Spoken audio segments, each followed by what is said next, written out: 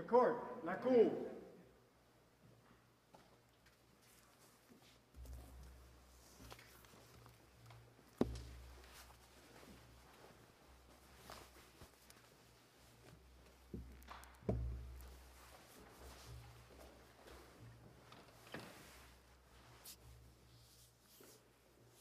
Good morning. Please be seated.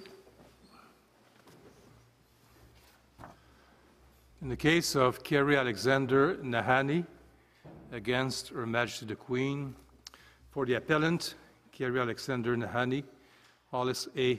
Lucky, Michael Subkin, James Nadell. For the intervener, Trial Lawyers Association of British Columbia, Rebecca A. McConchy, Elsa Willie.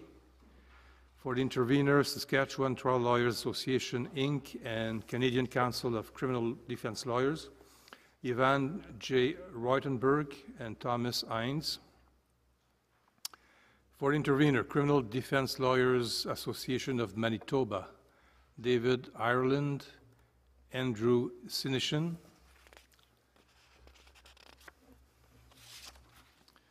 For the intervener, Criminal Lawyers Association of Ontario, R. Craig Bottomley and Arash Gyasi. For the intervener, Independent Criminal Defense Advocacy Society, Tony C. Pizzana and Kate Odia. For the respondent, Her Majesty the Queen, Matthew G. Scott, Mila Shah. For the intervener, Director of Public Prosecutions, John Walker, Jessica Lawn. For the intervener, Attorney General of Ontario, Jennifer Epstein and Catherine Baudouin. For the intervener, Attorney General of Alberta, Rajbir Dhillon. Please note that there's a publication ban in this matter pursuant to sections 486.41 and 486.42 of the Criminal Code. Hollis Lucky. Chief Justices, this appeal raises two issues. Should the public interest test apply to non-joint submissions where Crown and defense have reached a resolution agreement and the judge is seeking to depart from that range? Second, is a sentencing judge required to give notice to counsel when intending to depart from a range? And if so, what are we to do? By way of brief overview, we say that the public interest test should apply to non-joint submissions resolution agreements reached by Crown and Defense when the judge is seeking to depart from that range. In such a way, resolution discussions will be promoted. Applying the public interest test will encourage counsel to enter into resolution agreements short of a joint submission. It will afford the parties increased confidence that their agreements will be protected, and the benefits that this court outlined in Anthony Cook with respect to joint submissions apply just as equally. The suggestion that applying the public interest test as we propose will lead to confusion is wrong. What we propose is a simple, straightforward application of the test to resolution agreements that will promote the administration of justice, ensure fairness, and add no additional burden to the sentencing judge. And Anthony Cook, Justice Moldaver commented at footnote 3 that it may be that the same considerations that apply to joint submissions may apply to resolution agreements where there is a comparable quid pro quo. But Justice Moldaver left that question for another day. We say today is that other day, and this case is a clear example of why the test should be applied as we propose. We intend to show you why. Carrying on with the brief overview with respect to ground 2, we say a judge is required to give notice when intending on departing from a range proposed by counsel. It reflects common sense and fairness. The respondent agrees that notice is required, and all the interveners in this case, but for one, also agree that notice is required. We say the real issue in front of this court today is not whether notice is required. There seems to be agreement. The issue is what happens when notice is not provided. We say that a lack of notice should result in an appellate court sentencing afresh with no deference to the sentencing judge's sentence. It's impossible, we say, to speculate where on the range the judge would have sentenced if they had heard submissions, additional submissions from counsel. This court should not endorse a process where an accused is denied significant fundamental fairness. With respect to the first ground, this court in Anthony Cook outlined the benefits of plea resolutions. And I think it's trite to say that the majority of criminal cases resolve by way of guilty pleas, and these guilty pleas are often the result of resolution discussions between Crown and defense. This court in Nixon at paragraph 47 held that, quote, "It goes without saying that plea resolutions help to resolve the vast majority of criminal cases in Canada, and in doing so, contribute to a fair and efficient criminal justice system," close quote. Nixon at this paragraph was referring to plea resolutions generally and not only joint submissions. In Anthony Cook, in paragraph 1, this court held that resolution discussions between Crown and defense are not only commonplace in the criminal justice system, they are essential. Properly conducted, they permit the justice system to function smoothly and efficiently. Further on at paragraph 35 of Anthony Cook, this court held, referring to the Martin report, when plea resolutions are properly conducted, they benefit not only the accused, but the Crown, victims, witnesses, and the administration of justice. As per the Martin report at page 277, without plea resolutions, the justice system would grind to a halt. And again, the Martin report is referring to plea resolutions and not restricting themselves to joint submissions. They actually adapt a definition of plea resolutions, which is, quote, it's at page 283 of the Martin report, "A proceeding whereby competent and informed counsel openly discuss the evidence in a criminal prosecution with a view to achieving a disposition which will result in the reasonable advancement of the administration of justice." What we are proposing, we say, will achieve that result. I wish to comment on the Mr. Lecter, if I could I just interrupt you for 1 sec? You seem to be suggesting that the very, very stringent public interest test that this court set out in Anthony Cook should apply equally, as I understand it, to a submission to submissions like the ones in question, where the Crown agrees not to go above a certain thing and the defense agrees to something lower, not to go below something. But one of the big factors in Anthony Cook, I think you'll agree, is the time saving to the administration of justice.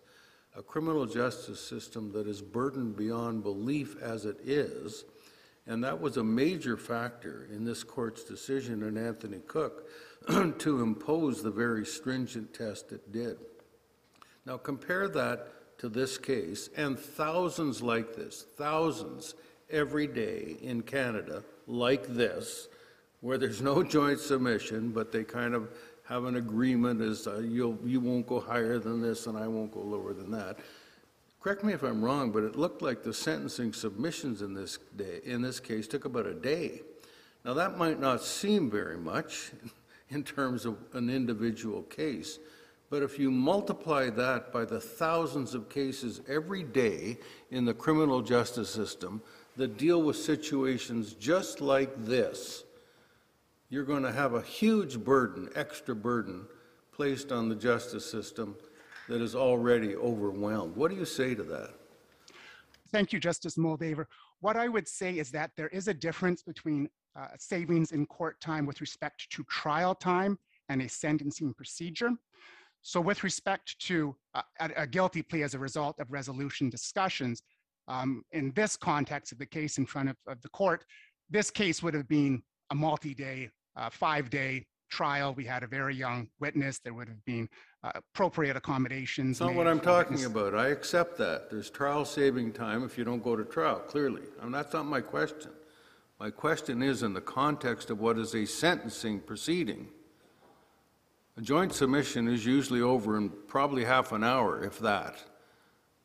A sentencing proceeding where the parties are at issue and are trying to put their best forward and giving the judge cases and giving them reports and giving them psychiatric reports and all this stuff ends up being a day-long hearing in a court, and then a reserve, more judges' time spent on it, etc. I mean, it just has a huge impact on the whole system, it seems to me. But and yes, Justice Moldaver, what I would say is that and the respondents make this point as well. I submit with respect, there's not a clear line that there's only joint submissions and then there's non-joint submissions. There is room, much like this case, where counsel put their heads together, they entered an agreed statement of fact, and as this court will see through the transcript, the agreed statement of fact took time to read out. But what is of importance is that counsel reached that agreed statement of fact, but it still had to be put into the record. There was details with respect to both victims in this case. One of the victims attended court to read out a victim impact statement, and that took more time. The criminal code, of course, allows that. There was a GLADU report, and for Indigenous offenders, GLADU reports must be, or GLADU information must be put before the sentencing judge. And there was a pre-sentence report. But what we say is that is not because this is what my friends would say is a contested sentencing hearing. This would have been the nature as well with respect to a joint submission. The victim still would have been able to read out her victim impact statement. The agreed statement of facts still would have had to be read into the record. A GLADU report from legal services still would have been prepared because that is required. And a pre-sentence report still would have been prepared. So counsel don't, with joint submissions, walk into the courtroom and say joint submission and sit down and the judge stamps it. Sometimes the joint submission cases are the messy cases. They're the cases that are complex. They're the cases that require Crown and defense to get together and say, we have to find a way to resolve this. Sometimes they can be a theft under, and they are straightforward, Justice Moldaver, like you said, and it may be a very brief submission, but sometimes they are the complex cases that do require court time. But again, I would submit with respect that if this were a true joint submission, beyond references to case law, the sentencing hearing would not have been significantly reduced. But again, in the greater good, it's saving the court time through counsel, putting their heads together, presenting the... You say that, but I have to tell you, that runs exactly counter to my experience, which accords entirely with that of Justice Moldaver. When I was a trial judge, and someone came in and said, Judge, we've got a joint submission on sentence, I had to listen very carefully to what was said. But unless some warning bells went off or some lights started to flash, shall we say, I said, right-ho, let's go for lunch, you know, because she's done. Whereas if I have people coming in and saying, look, Judge, we think you shouldn't impose anything beyond 5 years, but my friend here thinks 2 years is a more fit sentence, well, then the contest begins. And it really is quite a different proceeding, it seems to me, and I must say my experience would accord entirely with Justice Moldaver's. Joint submissions are dealt with readily, briefly, taking up very little of the court's time, and contested sentencing hearings take up pretty much the same amount of time, even if you've got an agreed range, as opposed to nothing is agreed about anything, because it's a contest. Anyway, that's my view. I wonder if I could build on that before you answer, Counsel. That the reason that it takes less time is even before Anthony Cook, in most cases there was a measure of certainty, and that certainty derives from an agreement either as to the number or as to the high end or to the low end. But that's not what we have here, of course, and so. I'm wondering here about the future of joint submissions, if we accept your argument, because if an offender can obtain the same degree of certainty that a joint submission gives that offender on the upper end of the sentence while still leaving them free to seek a lower sentence, why ever would an offender ever agree to a joint submission? Yes, and thank you, Justice. What we would say is that the incentive to enter into a joint submission would still exist because that locks in Crown and defense, the accused, knows walking into the courtroom, most likely subject to the public interest test. That is the sentence he is walking But you're still locking in the Crown. You're just not locking in the defense. You are, but in the sense that the accused doesn't have that certainty. So he may view the case as this is worth X amount, and Crown views the case this is worth Y amount, but they agree on everything else. Witnesses are saved. All the other parts of a trial or a Gardner-type hearing are avoided at the sentencing hearing, but the accused in a non-joint submission doesn't have that certainty of knowing, all right, here's what I'm But getting. that uncertainty is only in one direction, right? And in the direction that favors the accused. Yes. And I would say that this court's comments in Anthony Cook comment with respect to the certainty for the accused being at a different level than the certainty for the Crown. So the court in Anthony Cook, this court comments in Anthony Cook that certainty for the Crown is different in that there's not issues of fundamental fairness and trial fairness. And at paragraph 39 of Anthony Cook, that's when the court goes into the benefits of joint submissions for the Crown. And the first point that the court points out is that the certainty of conviction is guaranteed. And that's what I submit is the importance for the Crown, is the certainty of conviction. The court then goes on to the second consideration for the Crown, being there may be information the accused can apply to give to the Crown for other prosecutions. And then the third, this may save victims from having to testify and witnesses having to come to court in the administration of justice. But I would say in Anthony Cook, the issue of certainty is viewed very differently from the lens of the accused and the lens of the Crown. So I would submit that there's not going to be the case where a defense and Crown are putting their heads together, trying to reach resolution, and Crown says, okay, here's what I'll seek, and defense then sneaks into court and undercuts that. What we propose is that Crown and defense are going to hash this out, and they're either going to come to a joint resolution or they're going to come to a resolution agreement. But there's nothing that stops Crown from saying, hey, look, if you're not joining me at 4 to 5, then I'm going to ask for 6 to 7. You can ask for what you'd like to, and everything else is agreed to. But parties know what they're doing when they walk into the courtroom. So I would say, again, the issue of certainty is very different depending on whose lens you're looking at it.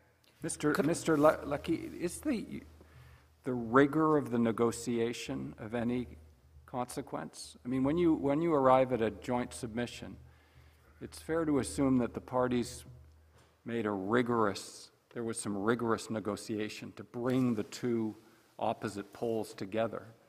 But when they stay far apart, how do we know how rigorous the negotiation was? And if rigor of the negotiation is part of the fairness idea and part of where the public interest is attended to,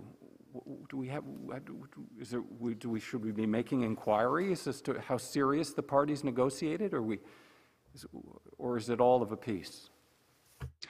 I would say that inquiry, thank you, Justice. I would say that inquiry is not necessary by the trial judge. It's up to counsel to walk into the court prepared, having already reached outside of court, much like they say, okay, we're going to be presenting a joint submission. They will say, okay, we are agreed that this is a resolution agreement. Yes, defense, yes, Crown, yes, and they walk in and present that to the Crown, to the sentencing judge. So we are not asking the court to perform any kind of analysis of, was this discussion enough to then apply the public interest test? Was this not enough? That onus falls on counsel to present that to the court. It may be that if the judge is thinking of exceeding the range, that counsel then are given the opportunity to provide some more information as to how they resolved the matter and how they got to their positions. But subject to the judge having any concerns, that's up to counsel to confirm prior to entering the courtroom, and it's not for the judge to take on that additional burden. Maybe things have changed since I was in practice, because it's been a long time, but I can hardly remember a case where there wasn't some negotiation that I had with the Crown after a plea of guilty and the question of sentencing, and it usually boiled down to, well, we won't ask for more than this, and we can ask for this. It was the rare case where I ever went into court and said, it's all open. We don't have to agree on anything. We're going in open. Now, if I'm wrong, you tell me, but I have to believe that some negotiations go on in virtually every case between the defense and the Crown, and oftentimes, like regularly, they'll come up with this kind of, well, you can ask for that, I can ask for this, and so be it. I mean, this is so commonplace, it seems to me, and yet you want us to impose a test that is so rigorous, that is designed for many reasons, including really serious policy reasons, to to sort of bind trial judges because you sat down for a few minutes. I know in this case there was 7 pages. You wrote a 7-page letter, the Crown did, I mean, but in most cases that doesn't happen. You go in, you negotiate with the Crown. It may take a month or 2 or 3 months before you arrive at a conclusion. But it just seems to me that if we do that, we're just, we need a reality check of what goes on in the criminal law before we start saying if that happens, therefore the rigorous test in Anthony Cook applies. It just escapes me. Sorry. Then thank you, Justice Moldaver. And what we would say, and this somewhat leads into my next topic, was that joint submissions are a subset of resolution agreements, and this court recognized that in Anthony Cook. And what we were saying is resolution agreements sometimes lead to joint submissions, and sometimes you can have just as extensive resolution agreements, just as thorough discussions with Crown, hashing it out, and you can't quite get there, but there still is a resolution agreement reached. That brings you to Justice Kassir's question. The judges have to start weighing now the degree and extent and nature of the negotiations. We're going to put all that before the court and have the judge say, oh, this was a rigorous negotiation. No, this was a medium-sized negotiation. This was a baby negotiation. I mean, really. What I would say, Justice Moldaver, is that, again, it falls to counsel, and we are not asking the judge to do that. So we're not asking the judge as part of the sentencing then wades into, okay, I'm going to have to balance, does this negotiation reach a height that now I apply the public interest test? What we are proposing is a simple stage. Step 1, Crown and defense, outside of court, agree, much like they would agree this is a joint submission, they agree this is a resolution agreement. They enter into the courtroom and they advise the judge at the outset this guilty plea is as of the result of a resolution agreement. The judge hears the submissions of counsel, considers the range, and determines the fit sentence within that range. If the judge is concerned with the range, then the judge applies the public interest test to determine if it would be contrary to the public interest. So again, it's at the feet of counsel to come in and advise the court. And the only time that the judge is going to apply the public interest test is in those very rare cases where the judge has concerns and is considering exceeding the Crown's range. Much like joint submissions. Joint submissions aren't normally jumped. It's the exception, it is not the norm. So it's rare in courts across this country, sentencing courts, where a judge does jump the joint submission. And we submit it the same with the range. And case law has recognized that typically the Crown's high end of the range is the worst case scenario an accused can expect. So we say by applying this public interest test after counsel have reached that agreement, advise the judge of such at the start of the sentencing hearing. It's only going to come into play in very rare cases where the judge, notwithstanding the resolution and the plea and all the benefits that come from that, is having concerns, then the public interest test comes in. May I ask this question? Let's assume, for the purpose of your argument, that the policy reasons that support a special rule for joint submissions will continue to apply in partial joint submissions, like a negotiated guilty plea. All right, so if we accept all of the underpinnings can be applied, why is the Anthony Cook standard the only way to deal with that? Why isn't it sufficient if those policy concerns still continue to apply to a guilty plea and a contested sentencing hearing? Why is it that those things are not met by an obligation for the judge to inform counsel that the judge may go higher or lower than what it is that's being suggested?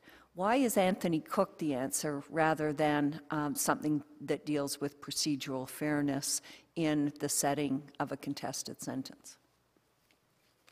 Thank you, Justice. And what we would say is that the public interest test from Anthony Cook protects and considers things that a fitness test or a demonstrably unfit test would not. Such things as a saving of court time, vulnerability of victims, the potential of an accused being able to provide information for another investigation, as Justice Rowe, as he then was, said in Scott. There are other considerations that are not typically sentencing considerations that would come into play when counsel and Crown and Defense Counsel have these resolution discussions, where there may be things at play that lead to Crown taking a certain position, knowing with full knowledge that defense is going to take another position. But that's why we'd submit the public interest test should apply to these kind of scenarios, because the other sentencing tests do not take into consideration those other factors. Could I ask you just to follow up on Justice Brown's question? And Justice Brown sort of highlighted the impact on clients. Why would any client agree to a joint submission when they can get the benefit just by contesting sentence? What about the professional obligations of lawyers and the incentives on lawyers? Why would any lawyer, putting aside questions of cost, advise a client to enter into a joint submission? It would seem to me to be tantamount to professional negligence, putting aside cost, where a client might get a lower sentence if they simply contested sentence.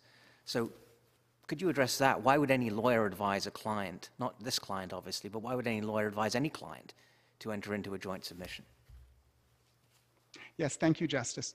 And I would say that, again, it touches on an issue of certainty for the accused. And certainty doesn't have to be an exactness for the accused. Certainty can be certainty as to a range that Crown will be locked into. So I would submit that, again, a joint submission gives the accused near certainty that that is going to be followed, subject to the public interest test.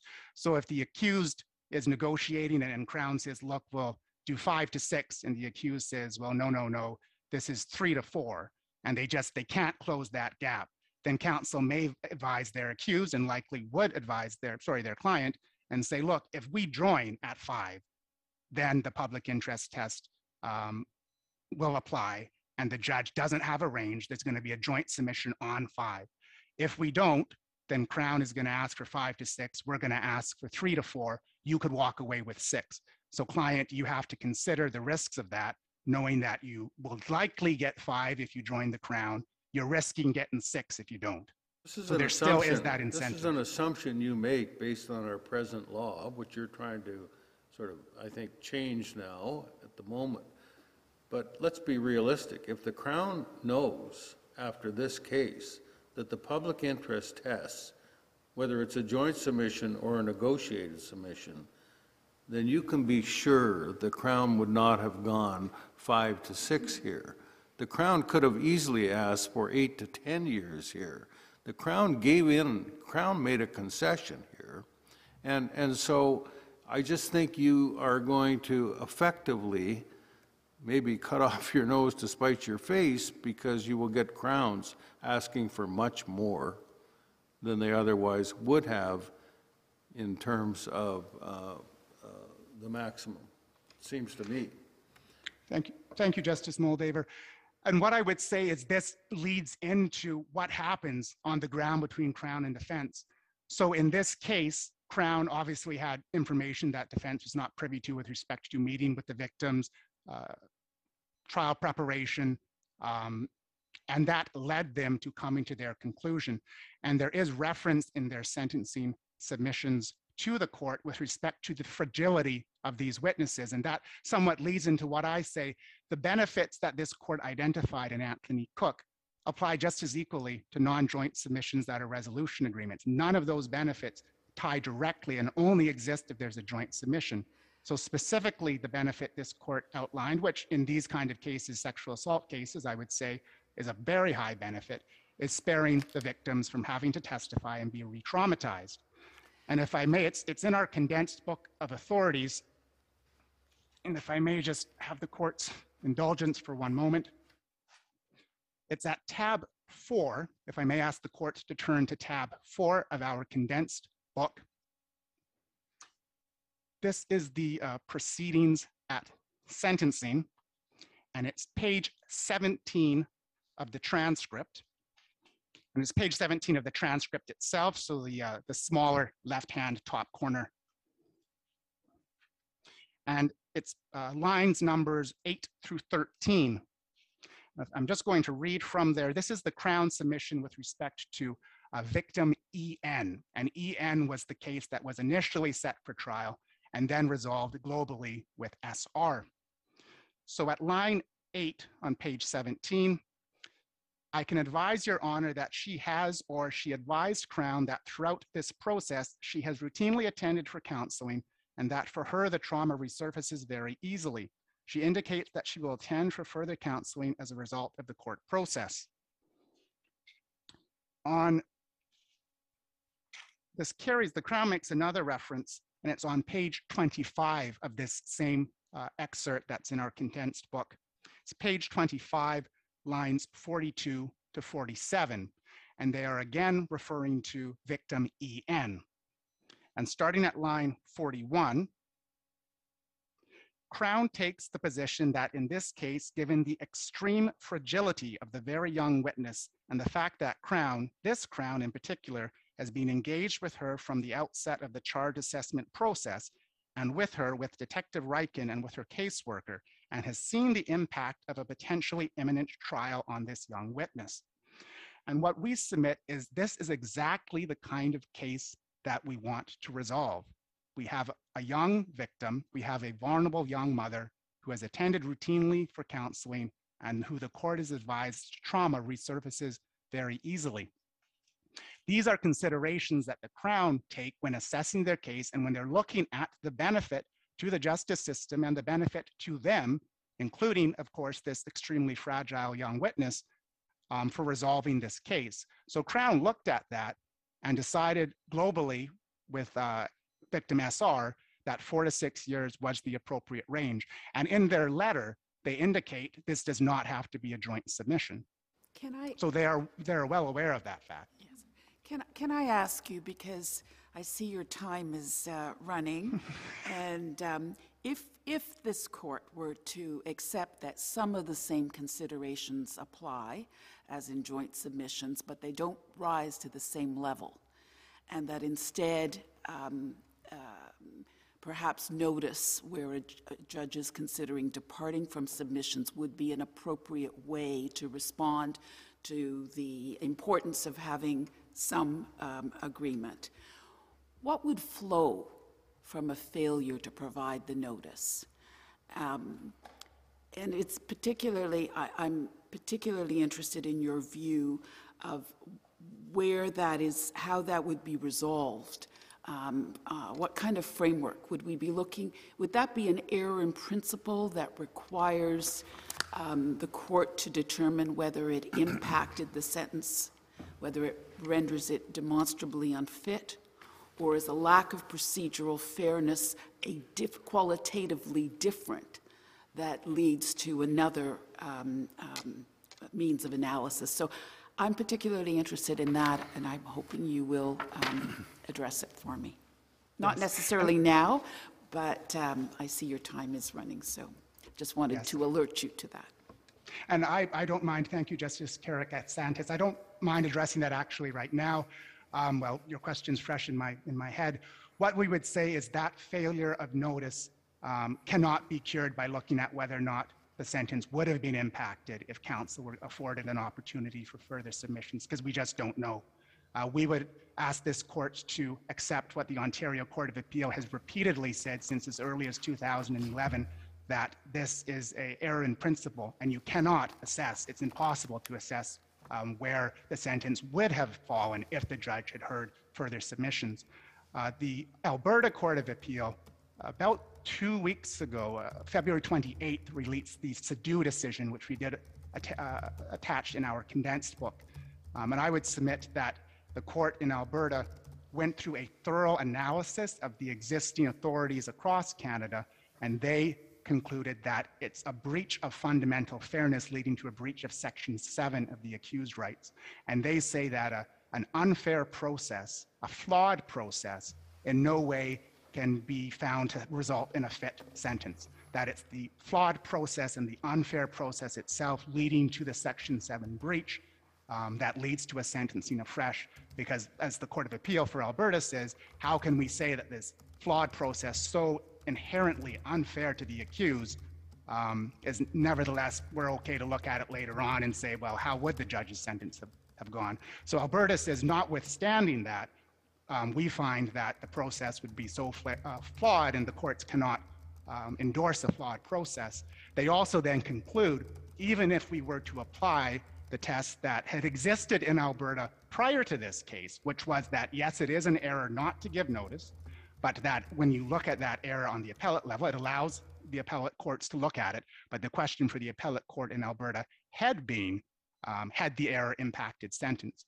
The Court of Appeal for Alberta now has clarified and changed their position and said, no, even if we were to apply that old test, which we don't agree with, it's impossible to say where the judge's sentence would have fallen without hearing submissions from counsel. And part of that is, I think what my friend, the Crown, underlined, and they did this in the Court of Appeal in British Columbia as well, is that nothing further could have been said on behalf of Mr. Nahaney.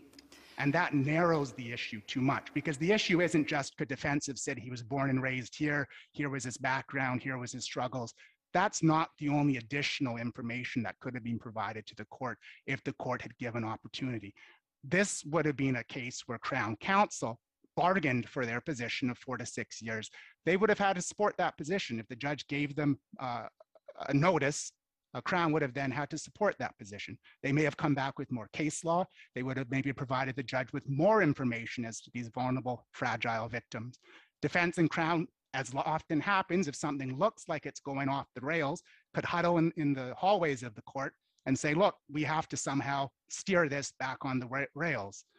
There's also the possibility that defense counsel could have said, this isn't going well. I'm going to join you, Crown. I'm going to join you in 4 to 6 years. I'm going to make this a joint submission. And now we have the protection of the public interest test. So I think the Court of Appeal in Alberta clearly says, look, this breach of fundamental fairness is so significant. How can we say the process could uphold the sentence? And even notwithstanding that, much like Ontario, they say it's impossible to know where this would have fallen if the judge had heard further submissions.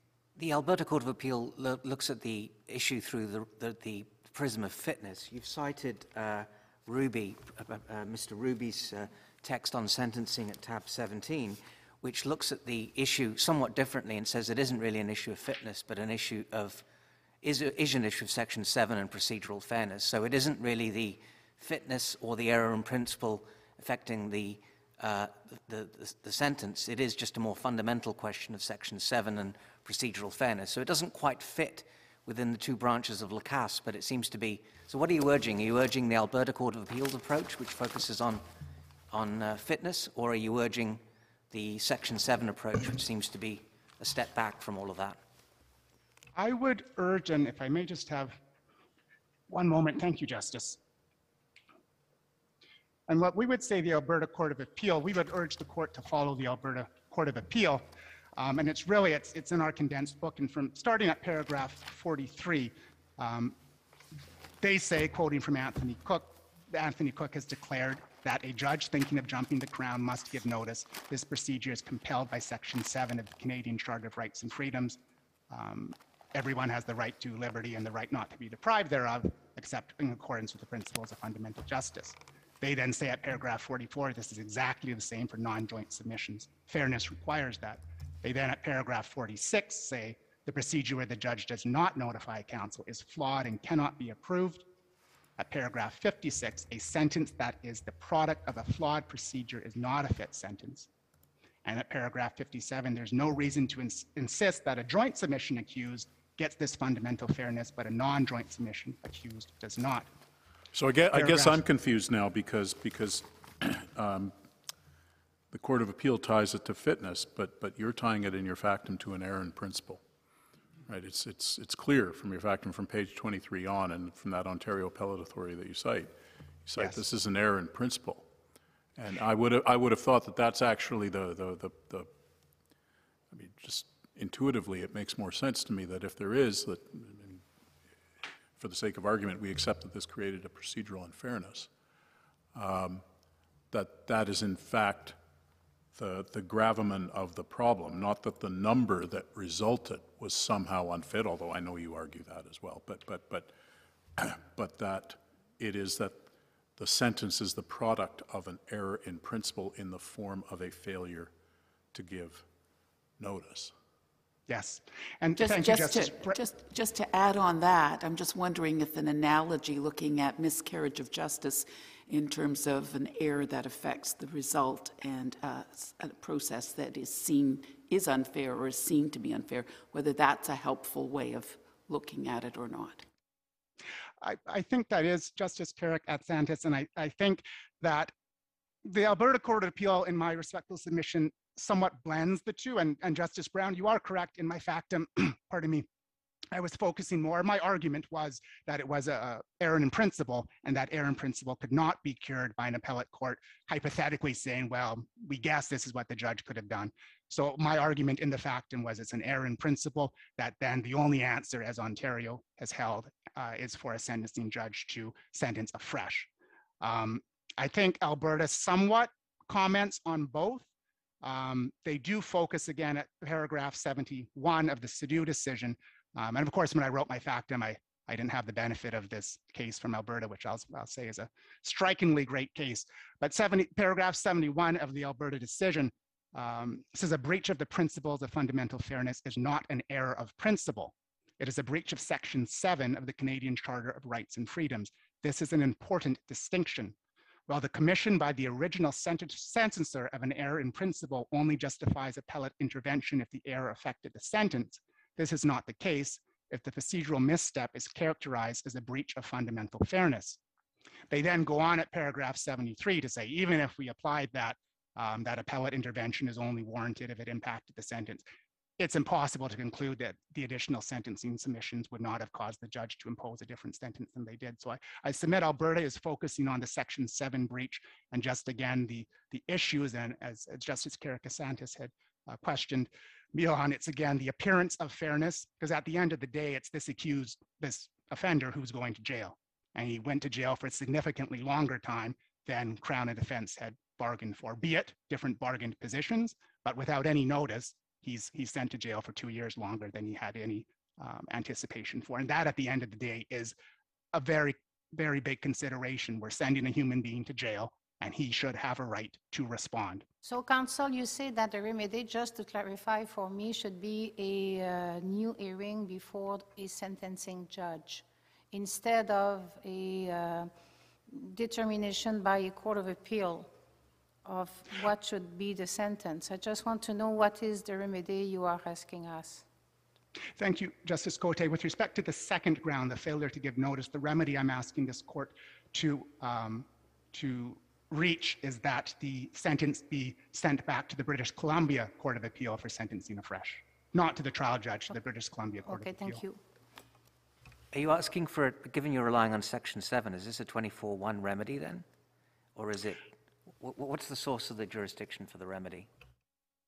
Yes, and that, Justice, I can say, was not fully canvassed in my fact, well, wasn't canvassed in my factum, because at the time of writing, my focus, as Justice Brown had asked, was on the fact that we took the position it was an error in principle. So I haven't clearly kind of synthesized that out, what the remedy would be, but I think that thinking it through, of course, it would not be a 24-2, so I would say it would have to be a 24-1 remedy, allowing the court to say this was just so unfair that the remedy under 24-1 that we are going to impose, if we find this to be a Section 7 breach, as the Alberta Court of Appeal did, the remedy is for a sentencing afresh. So either way, if you took the Section 7 breach and said that's fundamentally unfair, denial of the accused's rights leads to a 24-1 relief, and the relief is a sentencing afresh, or you take the principle approach, it's an error in principle, we cannot know where the judge's sentence would have fallen on the spectrum if she heard further submissions. The result is the same, a sentencing afresh at the British Columbia Court of Appeal. Yeah, because, I mean, it seems to me this gymnastics is what I'd call it, with respect to Section 7 and 24-1 and all the rest. I'm not, it almost seems like it's trying to get around what's in Lacasse. Because in Lacasse, I mean, an error in principle is a basis for an appellate court to inquire into the fitness of the sentence. And unless there's some indication that the error was the cause of an unfit sentence, there's no basis for the Court of Appeal to substitute its own view over that of the exercise of discretion of the trial judge. So it seems to me this whole thing about Section 7 is to try to get around this court's jurisprudence in Lacasse, which I must say I'm a little dodgy on, because Lacasse, it seems to me, remains good law. In the end, does it really matter which way you go? Because if the point is that something should have been heard which wasn't heard, some evidence should have been, or submission should have been put before the trial judge, and the Court of Appeal says, well, tell us what those submissions are, and we'll tell you what a proper sentence is. Isn't that an effective remedy? And yes, thank you, Justice Rowe, for the question. I would agree that yes, it is. Because the remedy, either through the Section 7 that Alberta is advocating for, or what Ontario has said for the last 12 years, which is the error in principle, as you just indicated, Justice Rowe. Again, the result is the appellate court hears the sentencing afresh and says, all right, counsel, tell me more, or make additional submissions to your sentencing positions. Or I guess it wouldn't even be that, because it would be a sentencing afresh. So the appellate court would say, all right, counsel, begin your sentencing submissions, because there's no deference given to the trial judge's sentence, even if that sentence fell within a range. As the Ontario Courts of Appeal has repeatedly said, there's no difference given. It's a sentencing afresh, and the judge just hears it. The appellate court hears it from scratch. Isn't one key difference, Mr. Lucki, whether the Court of Appeal would sentence or examine the sentence imposed from a stance of deference, or would sentence afresh? And that could lead to different results, could it not? It could, yes, because I think if there was a position of deference, then it really becomes an issue of somewhat fitness then comes into play.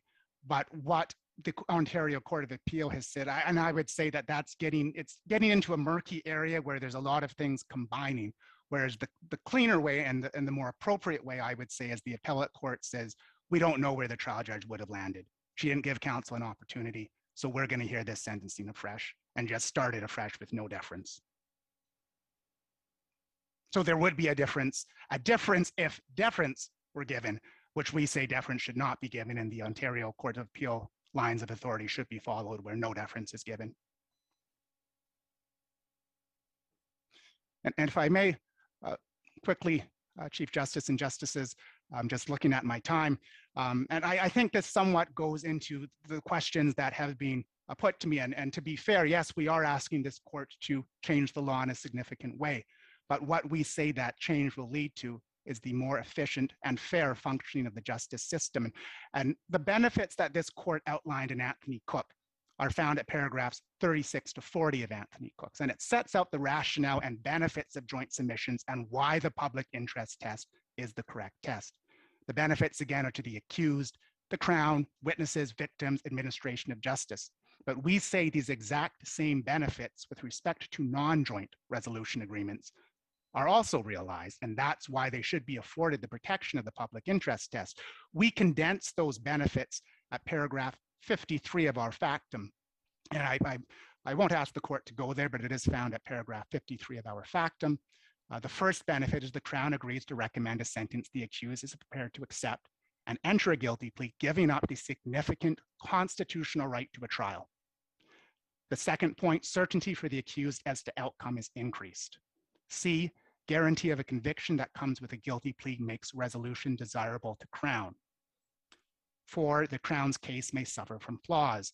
5, the accused may have information or testimony to offer the Crown. 6, the Crown may consider it best to resolve a particular case for the benefit of victims or witnesses, sparing them the, quote, emotional cost of a trial. And I've already brought the court to the section where I say this Crown, these two Crowns, two experienced Crowns, seriously considered the emotional trauma to these victims. Guilty pleas offer an opportunity for an accused to begin making amends. Victims may obtain some comfort from a guilty plea given that it indicates an accused acknowledgement of responsibility and may be an expression of remorse. The stress and legal costs associated with trials are minimized.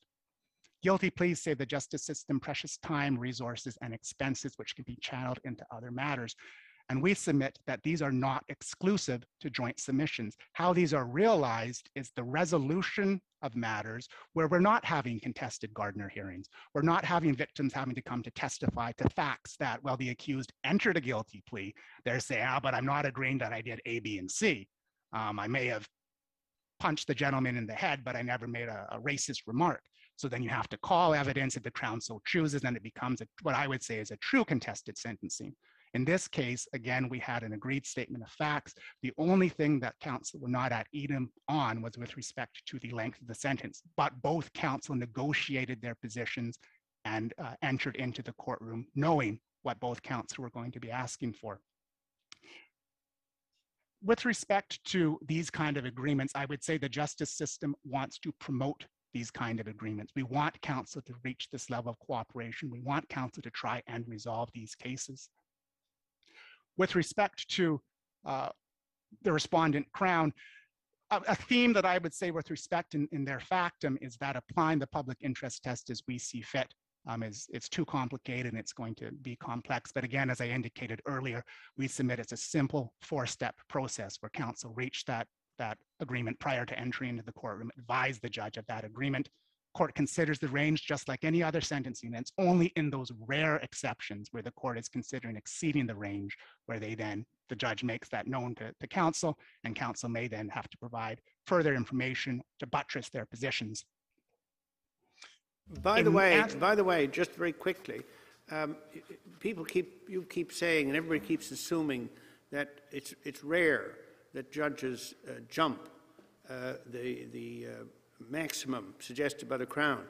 We had a group of what I'd call jolly jumpers in Newfoundland, and they were judges who jumped at the drop of a hat, and that's one of the reasons why we had to put in some more clear rules, because otherwise this would be a very serious problem. So there's about 1,000 Superior Court judges in the country, roughly, and roughly the same number of provincial court judges. Among 2,000 people, you're going to find a few who jump. Yes, thank you, Justice Earle, and your point is well taken. I would say that both pre and post Anthony Cook courts have recognized that non-joint submissions may and sometimes do have the same characteristics of joint submissions, and there should be some form of protection. The Manitoba Court of Appeal in Beardy, paragraph 6, commented that typically the Crown's range will represent the worst possible outcome for the accused. The Alberta Court of Appeal in Keogh said it is anticipated that in most cases the sentence imposed will fall at the boundaries or within the range of sentences recommended by counsel. The respondent concedes this point in their factum at paragraph 39. They concede that typically that is the worst case scenario for the accused. However, the solution that the respondent Crown indicates is that these kind of agreements should have no protection. There should be no reason for a judge to give notice to why they have to give notice, but they don't have to give any reasons why they exceeded the Crown. And these, again, agreements should have no protection. What I would submit a little bit further is, and this kind of goes into my point, that it appears that the respondent agrees that notice needs to be given, and again, all the interveners, but for one, also agree notice needs to be given. And courts have already kind of hinted or danced around that issue. So, but they've been using different words to say, what does it mean when a judge exceeds the Crown's range? So in the Wynne decision, R.V. Wynne, on page 7 of that decision, the court says, referring to an earlier 1994 Ontario Court of Appeal decision, and the Wynne decision is an Ontario Superior Court decision, quote, I will accept as well the principle that a trial court should not impose a sentence which exceeds that sought by the Crown unless it is valid and compelling. Those are the words that Wynne uses, and those are the words that the Ontario Court of Appeal in Pharisee used. Now, in the JKF decision, again from the Ontario Court of Appeal in 2011, they used the wording of the court should not exceed the Crown without a, quote, evidentiary foundation, close quote.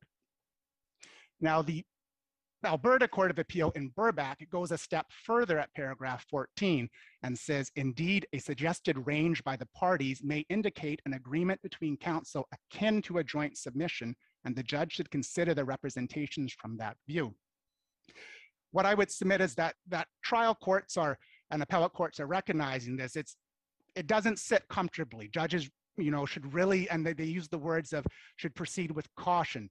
The Saskatchewan Court of Appeal says it's fraught with difficulties when a judge is jumping or does jump the range provided by the Crown. But they're using different words, compelling, cogent reasons, valid reasons. And what we would submit is that the public interest test will give sentencing judges a concrete and discrete way of applying what they should do if they are thinking of jumping the range provided by a Crown. Doesn't that assist you? I mean, if we were to come out and say that if a judge, whether giving notice or not giving notice, but if a judge jumps, like the Crown in this case, he or she should be giving clear and cogent reasons for doing so. That sets it up for the Court of Appeal. And I mean, just as Justice Rowe was talking about practicalities, it lets the Court of Appeal know what the problem is, what the judge considers to be the problem with the high end of the Crown's range, and it gives them an opportunity to do a meaningful review. If the judge just gives brief reasons and doesn't really explain in clear terms why he or she has jumped, then the chances are, I mean, a Court of Appeal might even say these reasons are insufficient. And on that basis, we're finding that there's an error in principle, and we're going to look at this afresh. So, I mean, if we were to say that in cases where there's a jump, a judge should give clear and cogent reasons, would that make you feel better? It would slightly make me feel better, but not 100% better. And what I would say is the reason is trial counsel should not be relying on an appellate court to fix errors at the trial level. And they should not be setting up their sentencing with an eye in the peripheral to an appellate court. So, and I take your point, Justice Moldaver, and I think that is definitely an improvement, although my friend, the Crown, indicates judges, well, they have to give notice, don't need to give any reasons why. It's great if they do, but it should not be a requirement. And I take your point, Justice Moldaver. I would submit that is an improvement if the judge is required to give notice, and if they're still departing from the range, then provide clear and cogent reasons. But what I would submit is that, again, could lead to more appeals, whereas the test we are proposing would lead to less appellate cases. But also, we would have different trial judges across the country struggling with, well, is there a certain level that I have to reach at to be uncomfortable with the Crown position to jump it?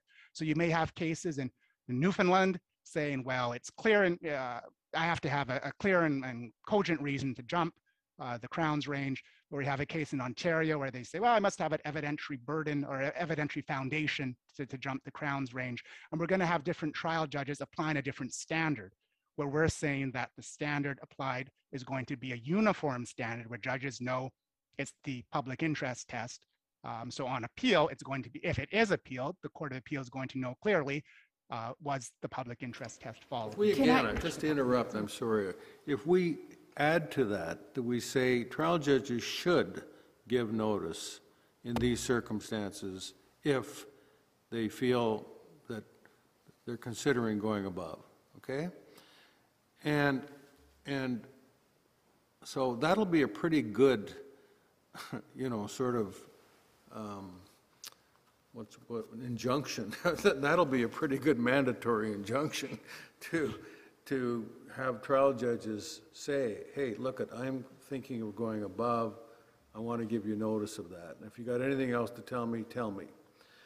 If you combine that with, if you don't do that, and then it goes to the Court of Appeal and you haven't given adequate reasons, I would have thought you'd have a lot of protection, and a lot of the concerns that you are concerned about would really mostly evaporate. Yes, thank you, Justice Moldaver. And I think if there, was a requirement that notice must be given, and then if the Crown, the judge is still seeking on exceeding the Crown's range, that clear reasons have to be given. So there is a record that the appellate court can look at.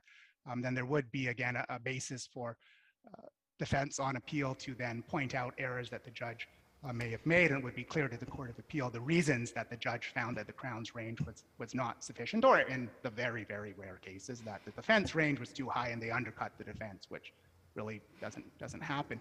But what I would submit is it kind of circles back to the issue of we're dealing with an accused who's giving up that constitutional right to a trial, has agreed on everything but for a different view on the sentence.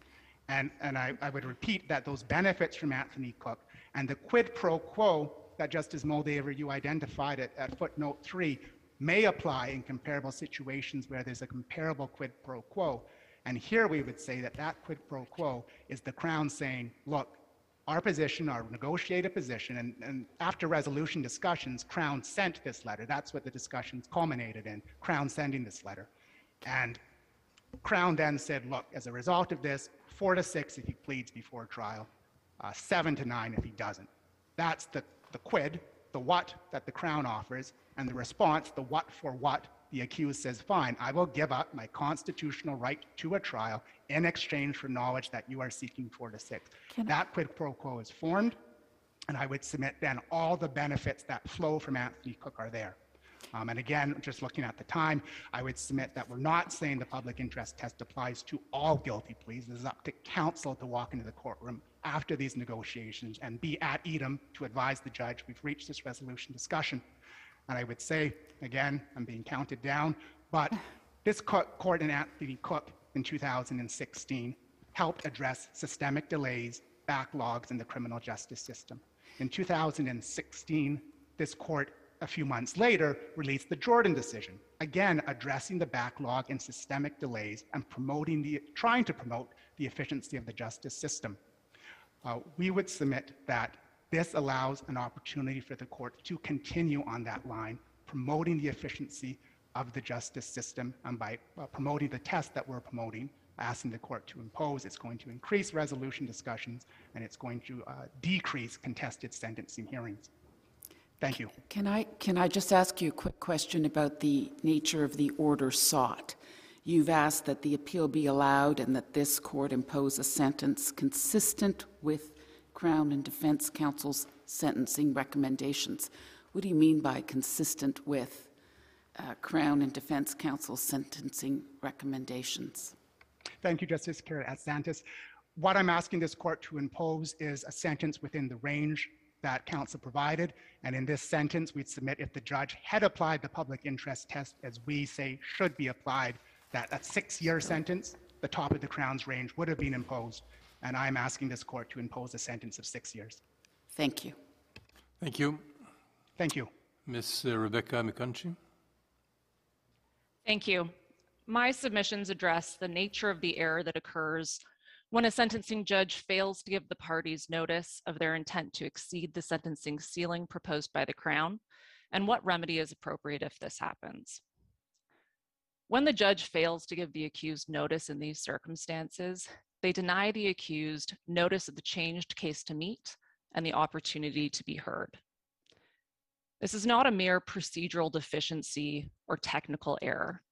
It's a failure to give the accused procedural fairness, something that we in Canada recognize as a principle of fundamental justice essential to the rule of law and the legitimacy of the justice system as a whole. It's an error that deprives the accused of a fair hearing when that hearing will determine his liberty. And for that reason, it's also a violation of the accused's Section 7 rights. And to use the language of you, Justice Karakatsanis, it's qualitatively different than an error in principle. In these circumstances, the only appropriate remedy is a rehearing. Fundamental justice demands that not only the end result of a proceeding be fair, but that the proceeding itself be fair. And an approach to remedy which only focuses on the end result and the impact of the breach on that end result fails to remedy the flawed process and therefore fails to achieve fundamental justice. Now, I can't put it any better than Justice Ledane did for the court in Cardinal, which is at tab 3 of my condensed book. And this was the case where the BC Court of Appeal declined to intervene in a decision that was procedurally unfair on the basis that even if it was unfair, it didn't matter to the end result, and the end result was correct. And the court rejected that approach. And at the last page of the excerpt there, at page 661, the court said, "I find it necessary to affirm that the denial of a right to a fair hearing must always render a decision invalid, whether or not it may appear to a reviewing court that the hearing would likely have resulted in a different decision. The right to a fair hearing must be regarded as an independent, unqualified right, which finds its essential justification in the sense of procedural justice which any person affected by an administrative decision is entitled to have. It is not for a court to deny that right and sense of justice on the basis of speculation as to what the result might have been had there been a hearing." And this is consistent with a long line of authority from this court saying that a breach of procedural fairness is a breach of natural justice that requires a rehearing as a remedy. And Justice Jamal, you asked about the jurisdiction or the source of the remedy. Does it have to be under Section 24(1) of the Charter? The answer is no, because this is also a breach of procedural fairness under the common law. And the common law remedy for a breach of procedural fairness is a rehearing. That's certainly the case in the administrative law context, and if that's the case in the admin law context, it must be in the criminal law context too, where the stakes are even higher, both individually and societally. So whether it's the common law or the Charter, I think though what I hear you saying is that this is an overlay of Lacasse. The provincial courts of appeal have been trying to slot this into the Lacasse framework, and you're saying it doesn't really fit in the Lacasse framework. It's a freestanding ground for a rehearing, and we can't try and divine whether it would have impacted the result or not. The problem is it's unfair. That's right. And I don't think it needs to fit into the Lacasse framework. The Lacasse framework is still good law. It's just the law for errors in principle. This is a jurisdictional error. The unfair, flawed proceeding renders the sentencing hearing invalid. It must be done again in order to give the accused a fair process.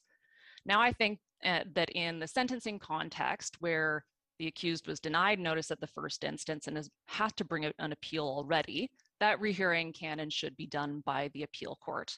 They're well positioned to do so. They'll have all the evidence and submissions in front of them. They conduct rehearings afresh under the Lacasse framework in cases of errors in principle that impacted the sentence, so they're equipped to do so.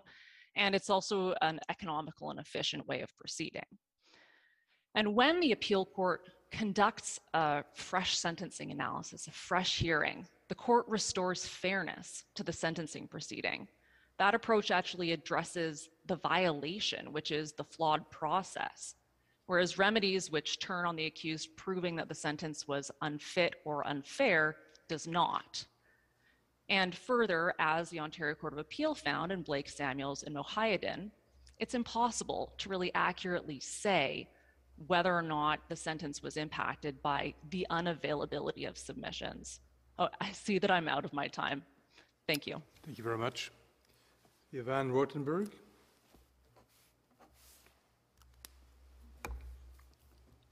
Thank you, Mr. Chief Justice. The Audi Alterum principle and the right to be heard really has at its core notice, because how can an individual properly be heard if they don't know and aren't put on notice of the case to meet? In an adversarial system, the case to meet flows from the adversary for an accused person, that is the Crown. If the court, which is the impartial arbiter in an adversarial system, wants to go beyond the stated case to meet, in this instance, what upper end of the sentence is proposed by the Crown, they are changing or altering the case to meet. Now, no one is suggesting that the court Is it the case to meet, or is it the degree of jeopardy? Well, but I mean, the facts are still the same. The only question is what is the extent of the range? I think you're just being a little careless. Well, I'm trying very hard not to be careless, Mr. Justice, but at a sentencing hearing, the case to meet is the extent of the jeopardy sought by the adversary. And no one is suggesting that the court, as the guardian of what is just in terms of a sentence, can't alter that case to meet What is being suggested, however, that notice is an important requirement if that altering of the case to meet is going to actually be valid and proper and give the accused the opportunity to be heard. Now, the Crown, as set out in our factum, Crown discretion has been treated by this court almost as sacrosanct, and it shouldn't be tread upon lightly by the court. And the Crown has discretion to lay out that case to meet. If the court chooses to step in and override that exercise of Crown discretion, the court should allow both parties to properly address the altering that they are doing. Counsel, can I just interrupt you?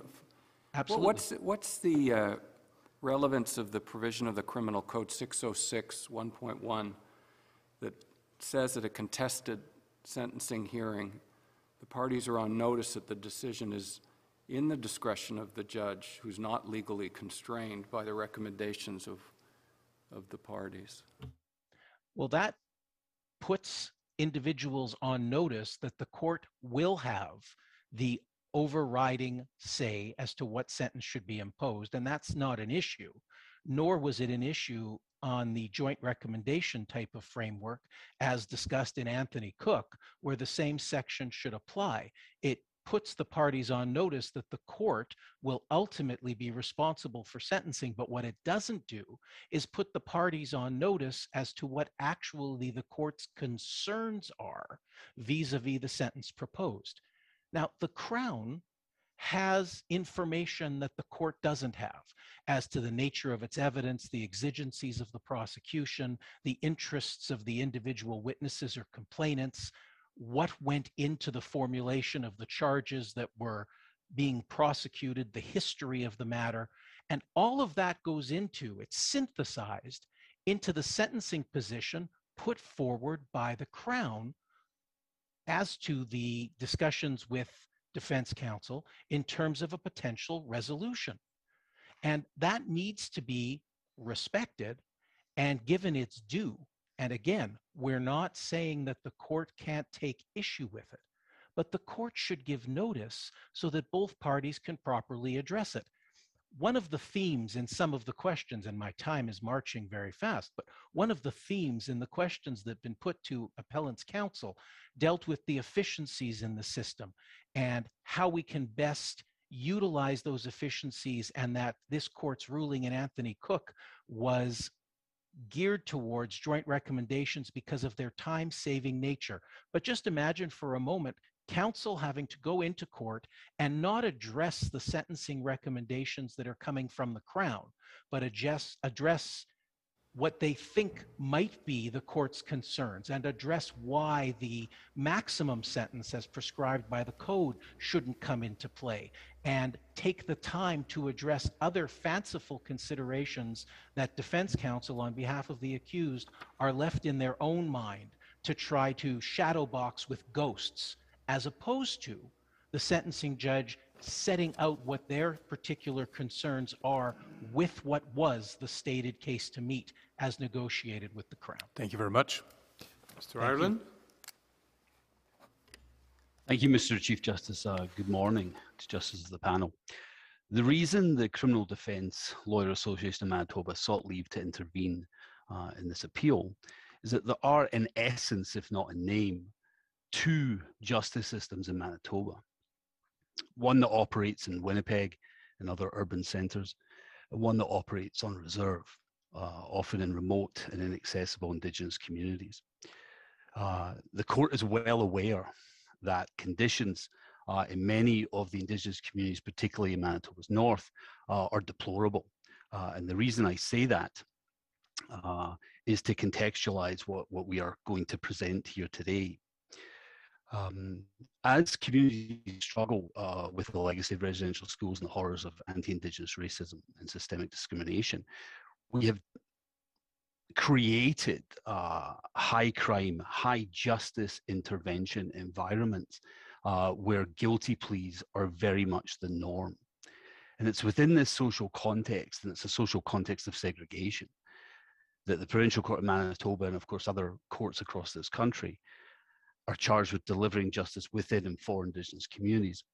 And there's a shadow over all of that, and that shadow over the administration of justice in the North, and certainly in all communities, but I would say most acutely in reserve communities, is the chronic and systemic over-incarceration of Indigenous people. And I say acutely because there are certainly attendant mechanical difficulties with delivering justice in these environments, be they related to weather, time constraints, logistics. You certainly cannot get to these environments as often as you can in urban centres. Therefore, there is massive pressure put on dockets and massive pressure put on guilty pleas as a result. But not simply the mechanics. There's also an optics piece. And I make this submission in the framework of our current climate of reconciliation, but we have an optics problem with how justice delivery happens in those environments. And before I get too far down that road, I will make my point. If the public interest test articulated in Anthony Cook applied to pre-resolutions that were reflecting partial agreements or the Nahanni circumstances agreement upon sentencing range, it will provide an accused with public interest protection and certainty without having to join the Crown necessarily for a joint recommendation. And that sounds like it's very good for the accused, and I think that it is, but we have to see that within the context of how justice actually operates in these environments. There is a massive differential in power, and it's acknowledged by the courts, between the Crown and the accused. That much is obvious. But many of the due process protections that we have built into our criminal justice system exist as evidentiary trial protections, mostly under the Charter. They don't exist in the same way in a guilty plea justice system. They don't exist for 90% of the people that are actually moving through this system. And that is what I want to highlight, and it's my respectful submission, should be in the mind of the court when making these very sort of complicated decisions. We touched just briefly on a question on question 606, and I just wanted to say that I will not say that section is illusory. I don't believe that, but it has to be contextualized within real choice environments. If someone is sitting in jail from an Indigenous community, and not in his own community because the jails aren't there, and they're told, do you want to go to trial in 9 months? You've been denied bail. Or do you want to plead out next time the plane flies up to Pungasi and we're able to do that for time served? We frame that as a choice. And it's difficult to see that as a choice from the accused perspective. And that's my respectful submission on that point. I notice my time is running away as well. So in conclusion, I will just simply say that this is an opportunity, if the test is expanded, to offer more protections to Indigenous accused and all accused under the public interest framework. And subject to any questions that the panel would have, that's my submission. Thank you very much. Craig Bottomley. Thank you, Chief Justice. Mr. Giassi and I are here on behalf of the Criminal Lawyers Association from Ontario, and we of course rely on our factum, but where we hope to provide this honorable court with a glimpse of the on-the-ground reality that our clients face, and maybe following up on what Mr. Ireland said. We, as defense lawyers in Ontario, often walk into negotiations with the Crown on behalf of historically disadvantaged clients and groups with a legal aid certificate in our pocket, with clients who are in custody and desperate to get out. No one would want to be walking in their shoes. And we do not start the negotiations on a level playing field. There seems to be some concern that the defense or the accused will be reaping some undue benefit if the public interest test or the Anthony Cook dicta is followed. But they start from a disadvantage. They start in a system with entrenched problems, and the Crown holding many of the cards in the negotiations. In our factum, we highlight 9 separate areas of problem and difficulty that the accused persons that we represent face. They're often in pretrial detention and being offered the choice between a trial or a quick plea. They're in a process that treats presumptively innocent parties as though they're already being punished with these conditions, with strip searches upon arrest and things of this nature. They are the subject of overcharging, where a single delict can lead to a multitude of offenses being laid. One gun relating to 7 charges, where you have a little bit of a narcotic and some cash in your pocket. Now it's possession for the purposes, possession of the proceeds of crime, all of which will go away if you plead to the one charge. There is a downward pressure to plead to keep the system moving, and then facing the very real prospect of a lengthy term of incarceration, all of which often existing in the long shadow being cast by a history of racism and colonialism and classism. And you're often there on behalf of fairly unsophisticated accused persons. So where you have what seems to a court that may not have this full history being put before them on every single event, what seems to be a superficially, maybe even lenient Crown position can be assumed to incorporate many of these factors, and should not be inflated then by a jurist who may not know of all of these issues, or may not know of some of the weaknesses in the Crown's case, or the benefit being had to the Crown. And in our respectful submission, the court should not, without the proper protection in place, being upwardly adjusting a Crown position that may have taken these things into account.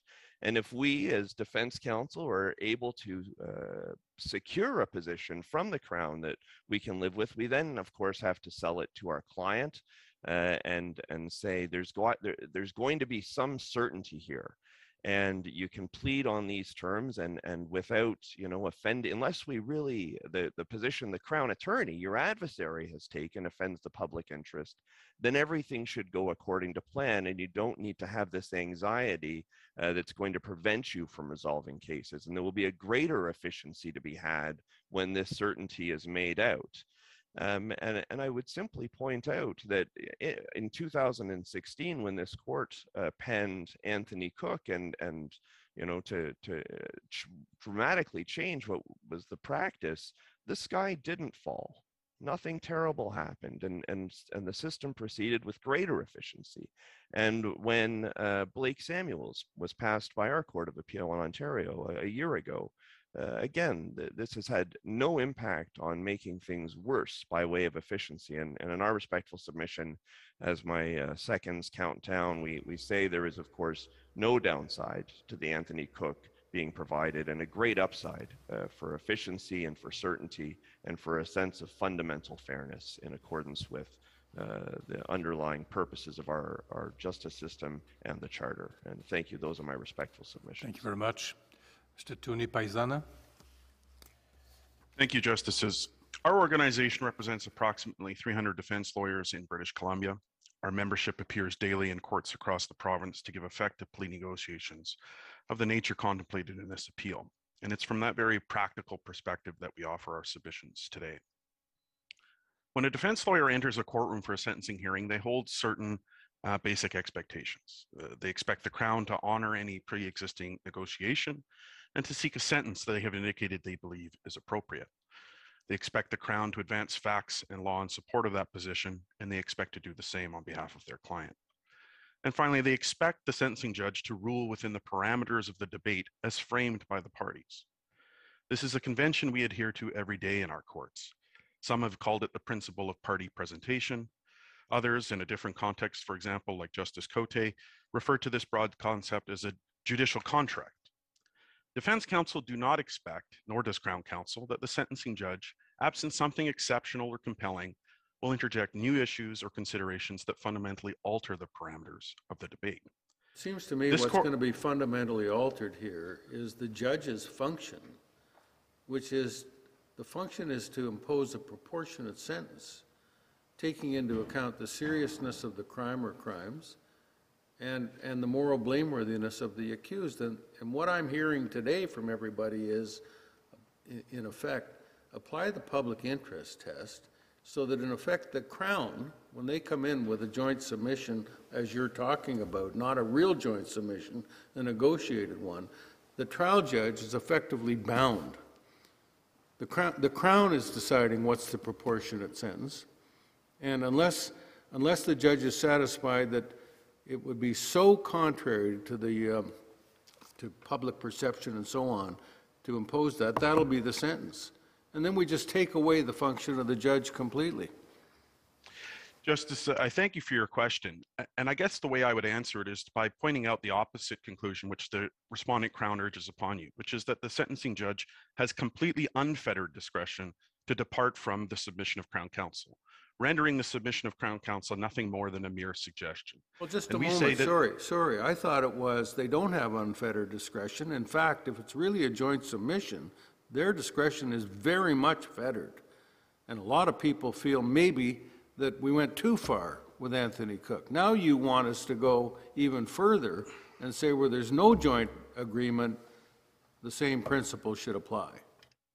No, what I'm saying is that you should reject the respondent Crown's position that the sentencing judge is allowed to do whatever it sees fit, absent any constraint whatsoever, when the Crown has made a submission that is lower than what the judge thinks is appropriate. Because what I think would happen if the court endorses that proposition, it would change fundamentally how sentencing hearings take place going forward. It would create the jolly jumpers that Justice Rowe referred to a moment ago. It would render the Crown's submission nothing more than a suggestion, and that would have to be filtered down to the client when deciding whether or not to resolve something absent a joint submission. And I say that sort of thing can lead to all sorts of other corollary problems. One of them is inefficiency. What you see in a lot of the judgments where sentencing judges have exceeded the submission of Crown Counsel is that in giving their reasons, they often will look to other issues that may explain why it is they're departing from the submission of the Crown. And there are numerous examples before you. In Baptiste, the sentencing judge raised the prevalence of gun violence. In Hamilton, the sentencing judge raised the issue of race and gender. In Coe, it was whether or not this child pornography was private use or not. And what that does, if you can imagine how some of the suggestions would play out in those cases, if notice was given of those issues, and then all of the parties were then asked to comment on a new range of sentence or a new issue to explain that new range of sentence, inefficiency would breed. And all of a sudden, your one-day sentencing hearing turns into a 2 or 3 day sentencing hearing because the trial judge has interjected a whole new consideration to justify a whole new sentence. And that's not the way the issue is framed by the parties. And we say that's terribly inefficient. Which leads me to my final point that I'll make in my final 30 seconds, which relates to Justice Martin's question. Well, why isn't notice simply enough? And my answer is twofold. The first relates in part to what some others have said, which is in the vast majority of cases, these decisions are made quickly and they're made on the basis of what the Crown has said they will do and what the defense lawyer has advised their client they think would happen. And if you interject a great level of uncertainty by rendering the Crown submission to a mere suggestion that can be departed with no standard, it will decrease the certainty that clients will have, and it will necessarily mean that many more people will not plead guilty and will seek a trial. And the other practical reality, and I'll just end with this point, is that many people, as Mr. Reutenberg and Mr. Bottomley explained, will be at the very depths of their desperation at the time that this is offered to them. And the idea that they have to wait another week or 2 weeks when given notice to address a new issue will be something they're just not simply interested in, and will just take the sentence as imposed by the trial judge. And likely in those cases, you will not see any meaningful appellate review. Thank you very much. The court will take its morning break, 15 minutes. Thank you.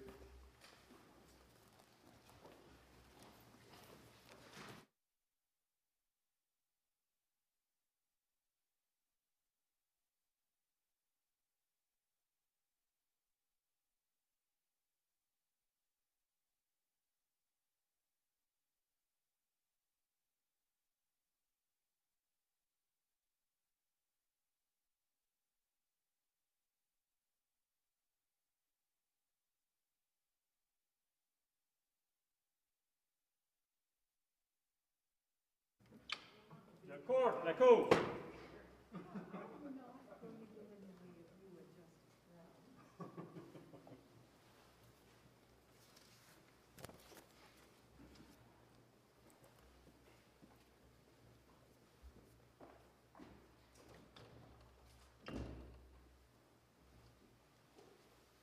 Thank you. Be seated.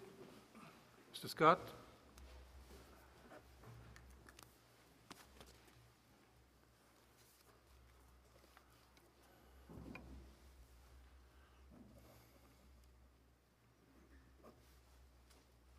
Thank you, Chief Justice, Justices.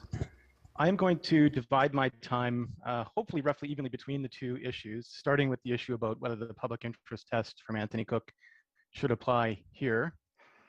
We say that it shouldn't.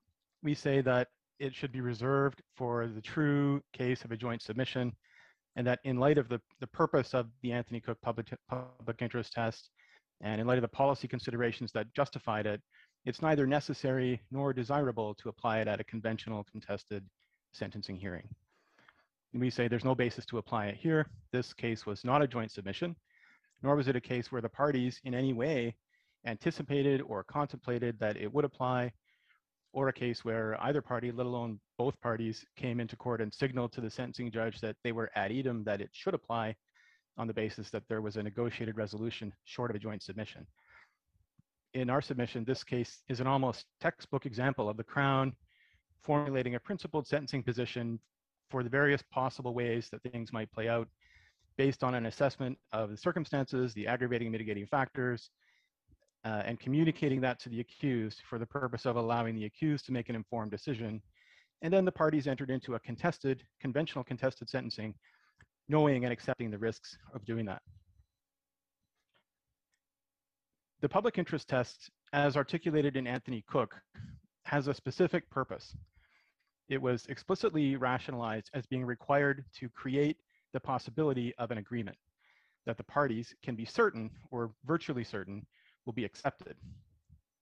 And Anthony Cook contrasts that stringent test used in the joint submission context with the fitness test used at conventional sentencings, and as being necessary to put the focus in the joint submission case on the unique policy considerations that arise, and as being necessary to create the possibility of that agreement so that the parties don't prefer to take their chances at a contested sentencing or even a trial.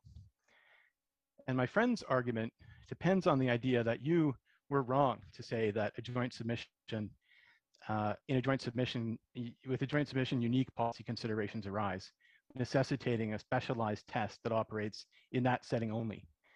And that you were wrong to think that joint submissions have benefits for the parties and the system going over and above those that come along with any run-of-the-mill guilty plea followed by a conventional contested sentencing. He says all that's needed is the guilty plea. The guilty plea unlocks all the same things, and so the public interest test should be applied to exceeding the Crown at any contested sentencing.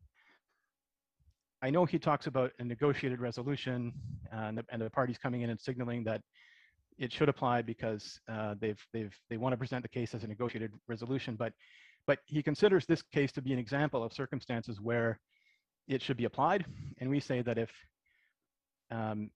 this case attracts the Anthony Cook public interest test, every guilty plea case will attract it, because there's no principle for applying it here that would exclude any other guilty plea case. I'm going to make 5 points. May I stop you there in terms of that general Yes. proposition? And I understand it from your factum, but when we're looking at any guilty plea, and you're saying it would apply to any guilty plea case, I start from the proposition that a guilty plea does save time to the system, and it's often the product of negotiation. But what I hear, or what I understand you saying, is that the guilty plea is itself taken into account in sentencing as a mitigating factor, and so it is, the benefits of the guilty plea are already taken care of in a normal sentencing hearing. What I'd like to have an understanding is how that actually operates. I mean, if we're doing a systems analysis, in terms of trying to understand everything, how serious is the guilty plea as a mitigating factor from the Crown's perspective in what it sets out is its principled sentencing position? Well, I think it can vary, and it can vary. We know that the mitigating effect of the guilty plea can vary in the circumstances. A guilty plea is mitigating because it saves the system resources, and because it spares the victims having to testify, and because it represents an expression of remorse, perhaps a step towards rehabilitation. And each of those factors could be present to a greater or lesser extent in each case. And I think the Crown in each case does an assessment of to what extent that is valuable. And that's reflected in the Crown's principled sentencing position that it advances.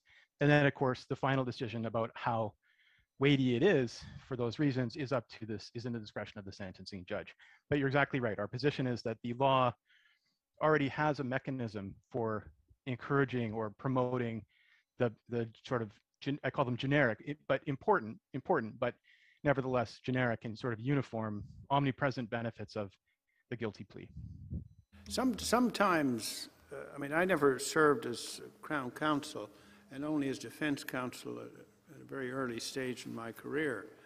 But I'm sure that there's many instances where the Crown will look for a guilty plea and be willing to contemplate a fairly lenient sentence because one of the key witnesses may perform very poorly in the box. Some people are evasive, some people are vague, some people have poor memories, and it really would be a risky proposition, right, if you have to go to trial, whereas you get the certainty of the outcome and you're willing to put a little water in your wine for those sort of practical reasons. Yes, I completely agree. And the this case is an example of a valuable guilty plea because the witnesses in this case were fragile to an extent, and it was worth a lot. And the Crown stressed that it was worth a lot, and the judge appreciated that. That's reflected in her reasons. So I agree with those comments. But I would say that again, the law's mechanism for taking those things into account is to treat it as mitigating to some greater or lesser degree on sentence, and that mechanism already exists, has always existed, and it's not necessary to apply the public interest test in a contested sentencing to acknowledge that and to value that.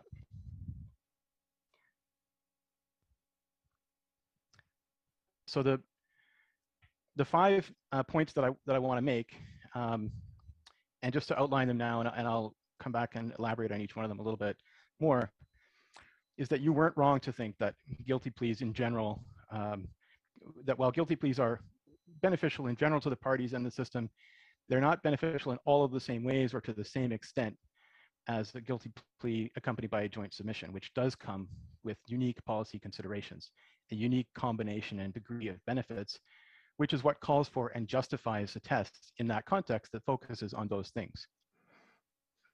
Second point that I want to make is that transporting that test from that setting where it does that job of maximizing certainty to facilitate agreement over to a setting that's inherently characterized by less certainty and by disagreement, and where a fitness test has always applied, isn't necessary to promote resolution by guilty plea in general. And this is what I was just saying. The law already has another mechanism for doing that, which is reflecting guilty pleas as mitigating factors. Third point that I'll make is that applying the public interest test to one party's sentencing position at a contested sentencing could actually be counterproductive to the purpose of wanting the parties to prefer joint submissions, wanting joint submissions to be preferable to the risks of a contested sentencing or even a trial. Fourth, I'll argue that simply knowing what the Crown's sentencing position is going to be on a guilty plea versus what it would be after a trial without the benefit of that mitigating factor doesn't give rise to a quid pro quo, or at least not one that ought to attract the Anthony Cook test. And even where there is a quid pro quo, a more meaningful case-specific quid pro quo, like the accused has information or testimony to offer, and that sets a case apart and results in compromised sentencing position, preserving the public interest test for a true joint submission is still valuable in that context because it encourages the parties to go the rest of the distance and reach agreement in a situation where that would seem to be especially possible and desirable.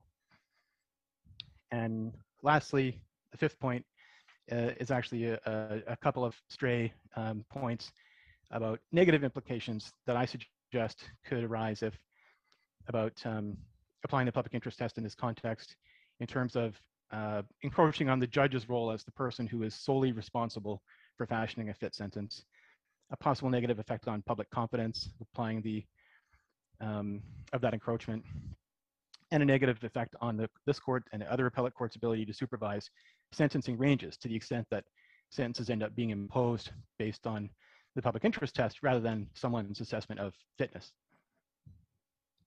So that's the broad overview. And circling back to the first main point to elaborate now on each of them in turn. A guilty plea followed by a contested conventional sentencing isn't as good as a joint submission for anybody, not for the parties, not for the system. First of all, for the parties, obviously, I think the main benefit of a joint submission being the virtual guarantee of a sentence that's acceptable to both parties is absent. As you pointed out in Anthony Cook, typically on a joint submission, the accused can expect to receive a more lenient sentence than he could expect after a contested sentencing, but the Crown also can be certain of an outcome that it sees as an appropriate, just sanction in the circumstances. And the certainty, which is really what both parties want out of a joint submission, is absent at a contested sentencing. At a contested sentencing, you have both parties risking the possibility of outcomes that they're not prepared to agree to in order to advocate for an outcome that the other party isn't prepared to agree to. And the Anthony Cook test in my submission is meant to create conditions under which both parties are willing to sacrifice that opportunity to seek a different sentence in order to get a guarantee, basically, of an outcome that they see as not necessarily ideal, but as acceptable as long as they can be sure of it. And they don't get that at a contested sentencing like the one that occurred in this case. So that's the parties. For the system, the benefits of a contested sentencing, a guilty plea followed by a contested sentencing, are also not as significant. Yes, guilty plea is always accompanied by some savings of judicial resources, but it's not as significant a savings at a contested sentencing as it is at a joint submission. As has been pointed out, at a joint submission, the process takes place almost entirely outside of court, using the resources of the parties. You come into court, usually it's approved without any difficulty, and usually ends there. There's typically no appeal from a joint submission that the judge signs off on. So finality in that case is achieved immediately in one step. Whereas at a contested sentencing like this one, more judicial resources are used. Systemic resources are relied on. Factual disputes may have to be resolved. The hearing itself takes longer. And then the judge has to engage in that conventional deliberation process, him or herself, applying a fitness test and weighing and balancing in light of all of the objectives and principles of sentencing, instead of asking one question about a sentence that's presented as custom made for her consideration. And then she has to give reasons, and then there may well be an appeal. So I submit that you were right, that a joint submission is better for everybody concerned than a guilty plea followed by a conventional sentencing like the one in this case, and especially when you multiply that up to the scale of the overburdened criminal justice system. And the public interest test's purpose, its specific purpose, is to sort of, in one stroke, make that joint submission both possible and preferable to the contested sentencing.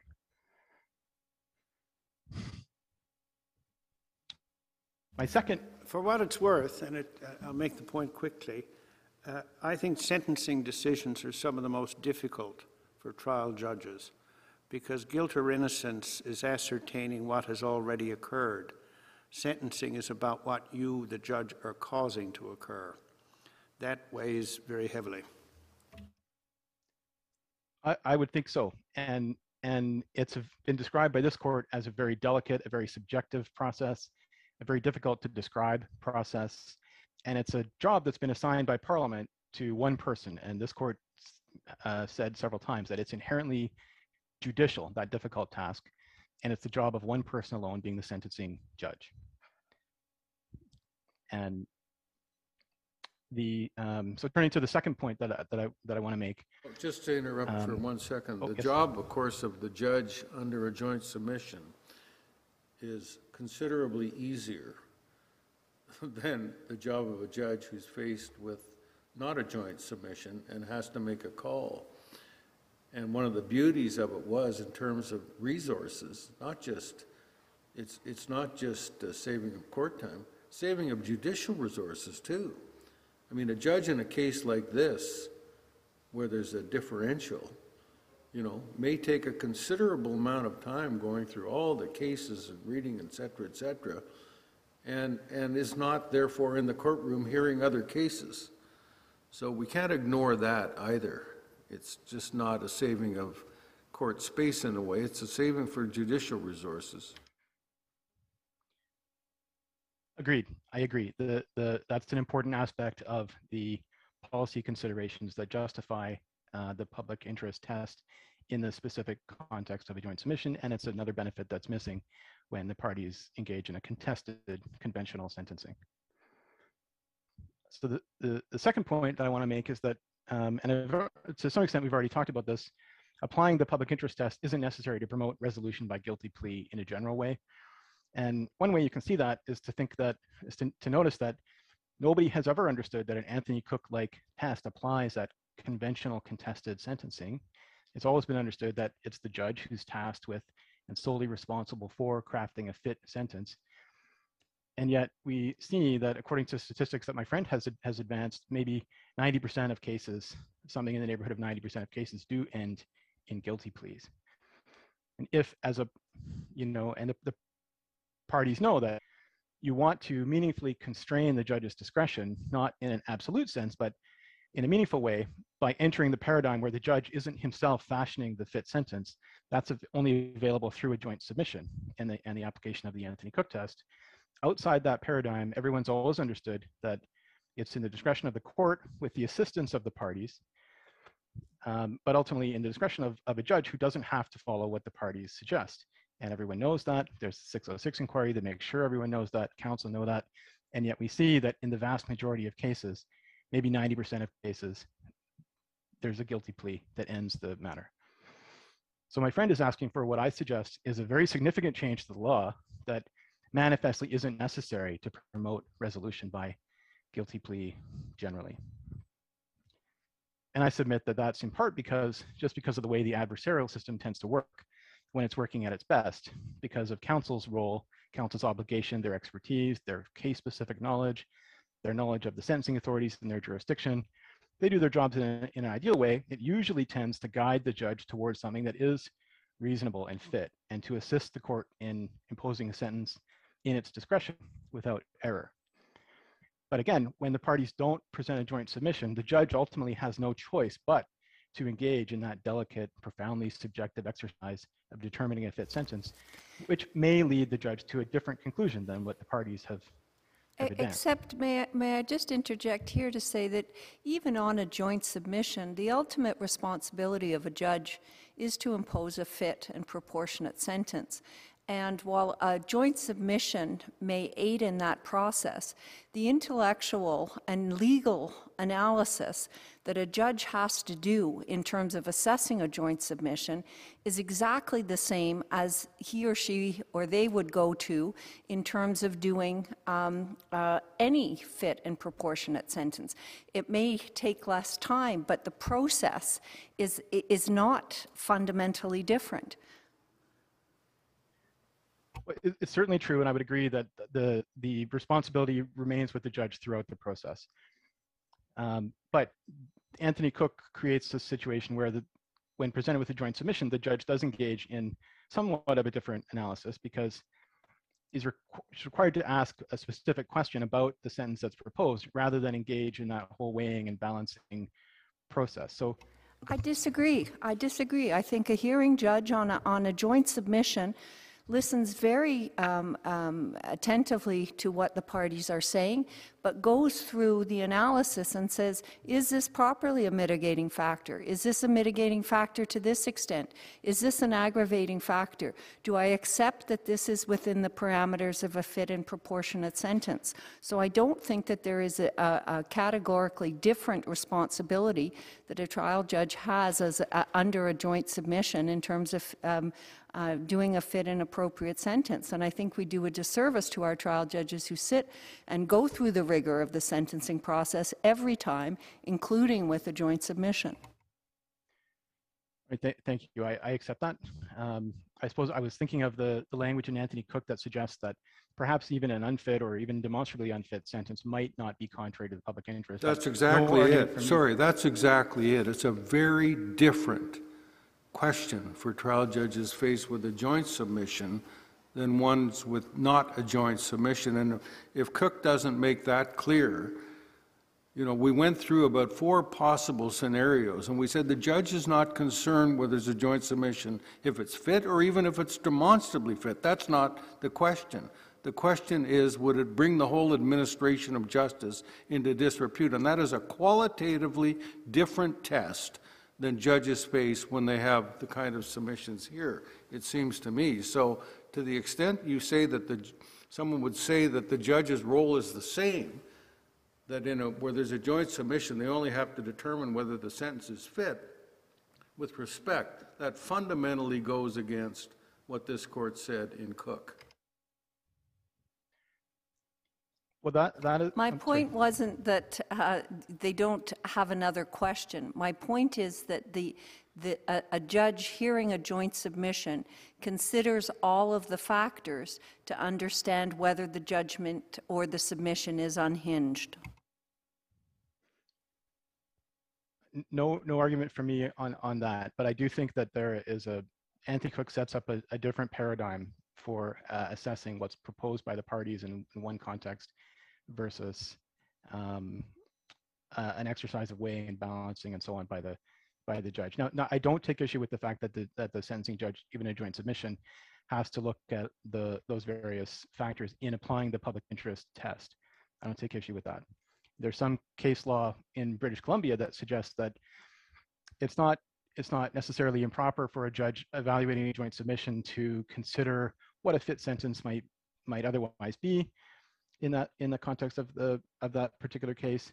But the point of the Anthony Cook test is to put front and center the policy considerations that are unique to joint submissions, and that's all I'm getting.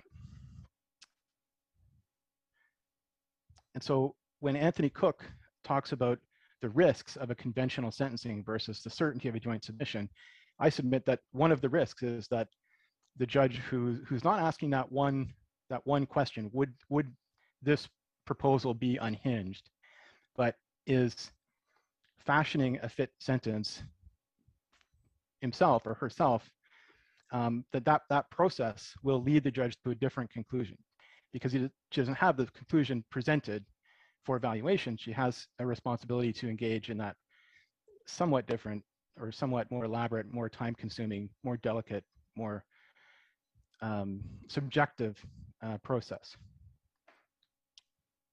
And yet it's still the case that there's a degree of certainty available in the system that allows perhaps 90% of cases to end by guilty pleas. So that's really all I'm getting at. Even when the parties don't elect to go into that paradigm, the Anthony Cook paradigm, it's not the case that in the absence of the public interest test applying anywhere else, that we just see a total inability or total unpredictability of what's going to be happening. And I submit that if you add to that process an understanding that judges are required to give notice before exceeding the crown, that will contribute to a high degree of certainty or a high degree of confidence that's already manifest in the fact that we are able to resolve the vast majority of cases without applying the public interest test at contested sentencings. So it's not necessary, because the law already has a different mechanism for encouraging resolution generally, which is treating guilty plea as mitigating on sentence. Guilty plea is mitigating on sentence because of those exact generic benefits that always come along with it. Treating it that way is how the law encourages resolution generally. And it's not necessary to make a change to that and apply the public interest test, because we see that most cases are resolving without it. And the Anthony Cook test is what sets up an even more desirable type of resolution by making maximum certainty available to the parties in one specific type of resolution. I would also suggest that applying the public interest test to one party's sentencing position and this is back to my third main point, the elaboration on that. Applying the public interest test to one party's sentencing position at a contested sentence could actually be counterproductive. And this was canvassed to some extent in the colloquy with my friend. Because if you're the accused, now your ideal resolution is to make your guilty plea conditional on the Crown agreeing not to seek a sentence above X. And the X effectively now becomes like something akin to a case-specific maximum sentence. And the accused, I submit, would likely always just prefer to advocate for something lower than whatever X is, whatever position the Crown has agreed to take. No matter how reasonable or lenient that might be, there's just no downside to doing that because you've already closed off the risk of something worse without having to agree. And the Crown, recognizing that, might therefore prefer simply to advocate for the sentence that it thinks is really warranted, rather than something that it might find merely acceptable if it could be sure that that would be the outcome. Mr. Scott, could you explain your, in your factum, paragraph 39, when you speak to the worst case jeopardy? You say, speaking of the contested sentencing process and its operation, that all of this affords the accused some assurance that the Crown's position on sentence represents his possible worst case jeopardy. What relevance is that to the way in which we look at the problem? Well, I think my idea was just that my friends have argued that applying the public interest test would give the accused some certainty, a degree of certainty as to what his worst case jeopardy is going to be.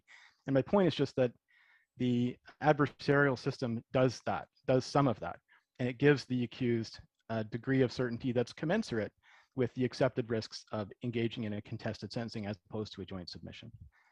That's what I'm getting at there.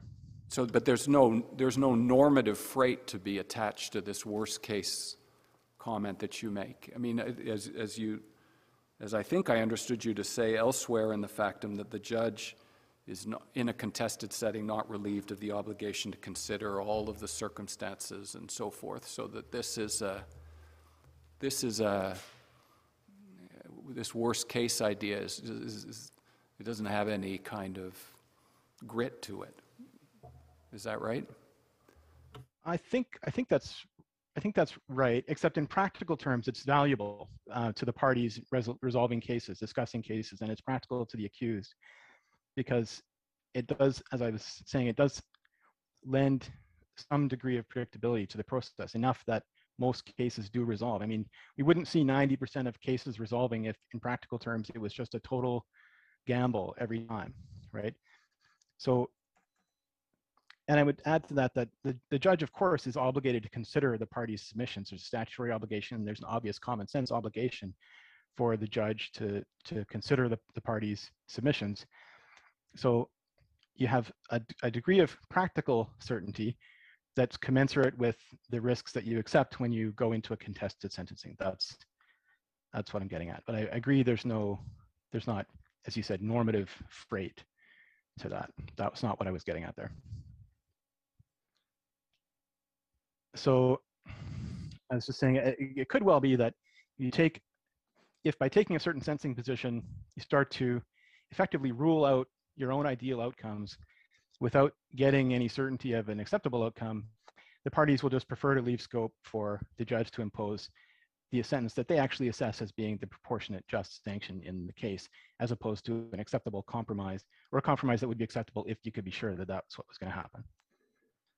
Whereas having the public interest test sort of waiting there in the middle, reserved for joint submissions, provides clear encouragement to the parties to reach that agreement.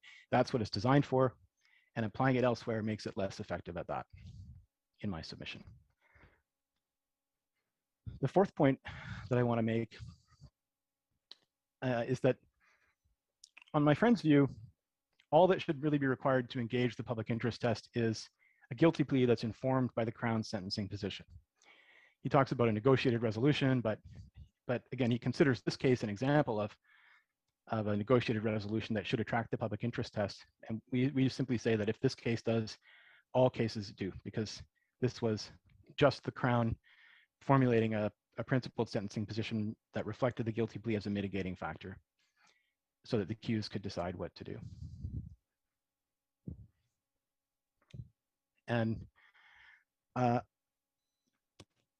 where there is a more meaningful quid pro quo that sets the case apart as not being a feature of every case, like an agreement, for example, to testify or provide information, or something that results in a compromise from the principled assessment of what of what the sentence should be, we still say that keeping the public interest test for joint submissions is preferable because it encourages the parties to reach agreement. And when there is a quid pro quo like that to be had, it would seem to me to be an especially fruitful ground for reaching a joint submission. And you want to make sure the parties know that if they want that certainty on that basis, it's available through a joint submission. Are you going to get to the other areas of this? Is that, or are you leaving that for someone else? This whole question of notice and what it does or doesn't do and the impacts. Yes. Well, I think I'm sorry. I think I should move to that. There were some other points that I wanted to make, but I'd rely on my factum, in particular my factum at paragraphs 48 to 55 regarding encroachment on the role of the sentencing judge and the ability of appellate courts to supervise sentencing ranges and those considerations that are set out there. I'll simply rely on my factum. With respect to the second issue then, the notice issue, we agree that judges should give notice and an opportunity for further submissions before exceeding the Crown, or for that matter, before undercutting the defense. It's prudent, it promotes fairness, and it promotes overall judicial economy, and we agree that it should be done.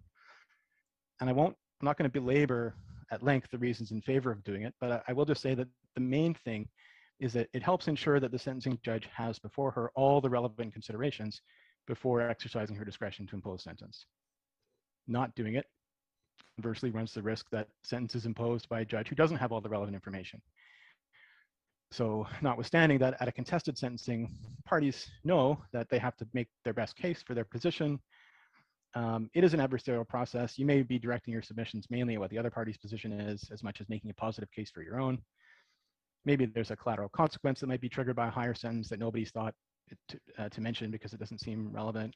Maybe there's some sort of factor in mitigation. This is the example from the Scott decision, some sort of cooperation that the accused would prefer not to advertise, but that he would if he had to.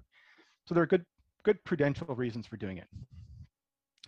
And it serves judicial economy because it's comparatively simple. It may only take a second if neither party has anything else to say, or if it's just, actually, we're trying to avoid deportation, or actually, he told us where the drug stash is, and we regard that as mitigating. That only takes a minute. So, Mr. Scott, what will happen? Let's say that we agree with you that the notice should be given by the judge when he or she wants to depart from the maximum proposed by the Crown. What is the consequence if the judge fails to do so?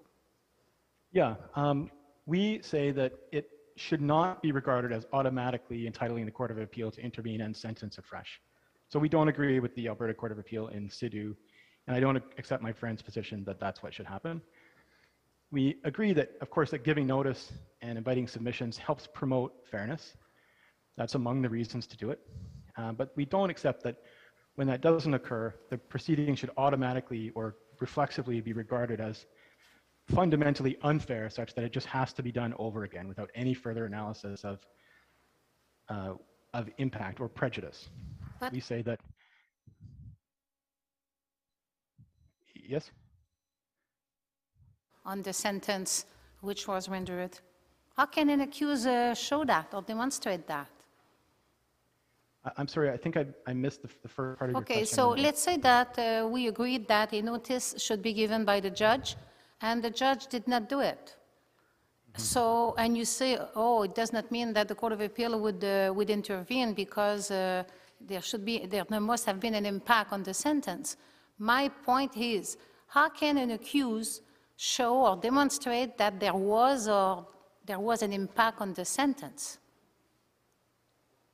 By showing that there was actually something to add to what had already been said, something substantively, some information that wasn't substantively already before the judge. Something to add by the accused or by both parties, because I assume that when there is a contested sentencing hearing like here, and when the Crown says we are suggesting 4 to 6 years, and if the judge gives a notice that he wants to depart from that, the Crown is not going to sit down and say, oh, we have nothing more to say.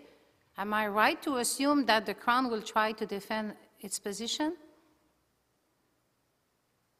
I think that the Crown will the Crown's position will reflect its principled assessment of what the sentence should be, and it will make its best case for that position. Yes, but typically, it will be the party complaining about the lack of procedural fairness will,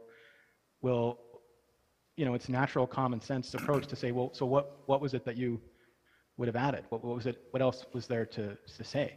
And sometimes the answer to that might just be manifest that there wasn't anything else to be said. I mean, we don't really need to be abstract about this, do we?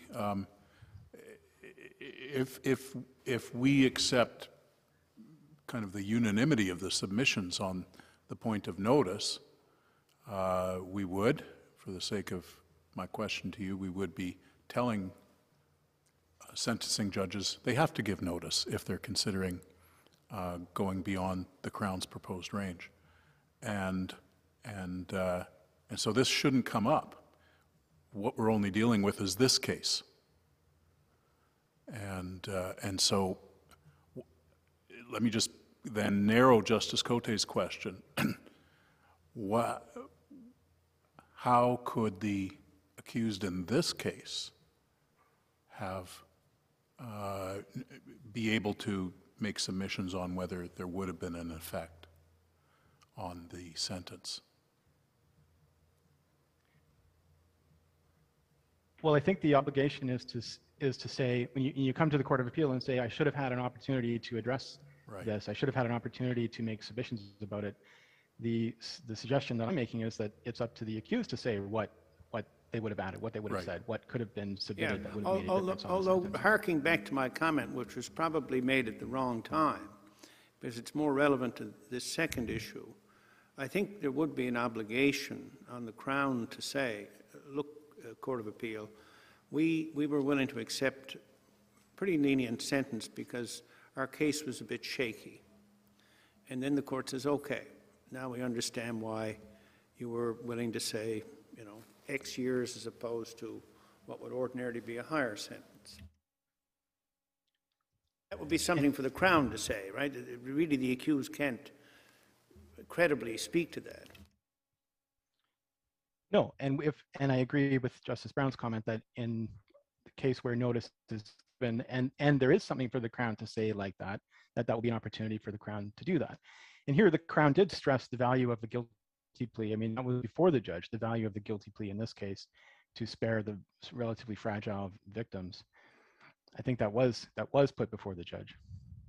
And I do want to address in a slightly more abstract way the idea that we don't need to look to prejudice or to impact, because in my submission, doing that, taking the analysis from that perspective is sort of common sense almost, and it makes sense from at least 4 or 5 different perspectives. Well, first of all, if you think about the normal rationale for deference to a sentencing judge, it's based on the judge's institutional advantages relative to the appeal court, including having heard and seen all the evidence and the submissions. And so if it can be established that there's something substantively new that the judge didn't hear, and I agree that if the Crown had something like that, we would acknowledge that. And if that's established, then that rationale, that normal rationale, is less applicable, and so deference could be less. But if that isn't established, if it's the case that there was nothing else to be said, then the institutional advantage of the sentencing judge would seem to be unimpaired, and that rationale would still apply. Isn't sentencing, though, more than just about getting it right? Isn't it about the integrity of the process and the appearance? When you started your submission, you talked about the information that the judge would have and whether there's any lack of information. But it's broader than that, because presumably it is also about the integrity. Procedural fairness isn't just about outcomes, it's about process. And so how do you deal with, I mean, on the logic of your argument, so long as the judge gets it right at the end of the day in the sentence, there's really no need to have any submissions. Well, I would suggest that looking to prejudice, asking whether there's prejudice rather than treating it as sort of automatically invalidating the whole proceeding, is actually consistent with how other procedural deficiencies are addressed on appeal, at least in the criminal law world, right? I've given one example of this in our materials, which is that an accused has a statutory entitlement to address the sentencing judge before a sentence is imposed. The judge is statutorily required to consider what the accused himself has to say. That's important. The accused is the concrete person at the heart of all of this, and the Parliament has seen fit to give him a chance to speak. He may want to express himself, but when that doesn't occur, I'm not aware of any appellate court in the country that approaches that by saying, well, you know, who knows what effect it would have had on the sentence if he'd had that opportunity. It's always a question of whether he can show that that procedural failure prejudiced him. Normally, he tells the appeal court, well, here's what I would have said if I'd had the opportunity, and then the appeal court gauges whether that would have affected the judge's decision. It's not regarded as voiding the whole result of the hearing for fairness reasons. I've included one example of that in the condensed book and others in the factum. I don't want to ask you to turn those up right now, but there are many examples of that. Similarly, many examples, though, where the failure of procedural fairness or natural justice compromises the decision itself. And you know, even in the criminal law process, when we're talking about miscarriage of justice and we're looking at justice needs to be seen to be done, and that it's the integrity of the proceedings that are at issue as well. It's not just if I had said something more, I could have gotten a different sentence, or if the judge had demonstrated that they were looking at doubling the sentence, I might have sought to withdraw my guilty plea. It's not just about the impact on the accused, to kind of repeat Justice Jamal's question.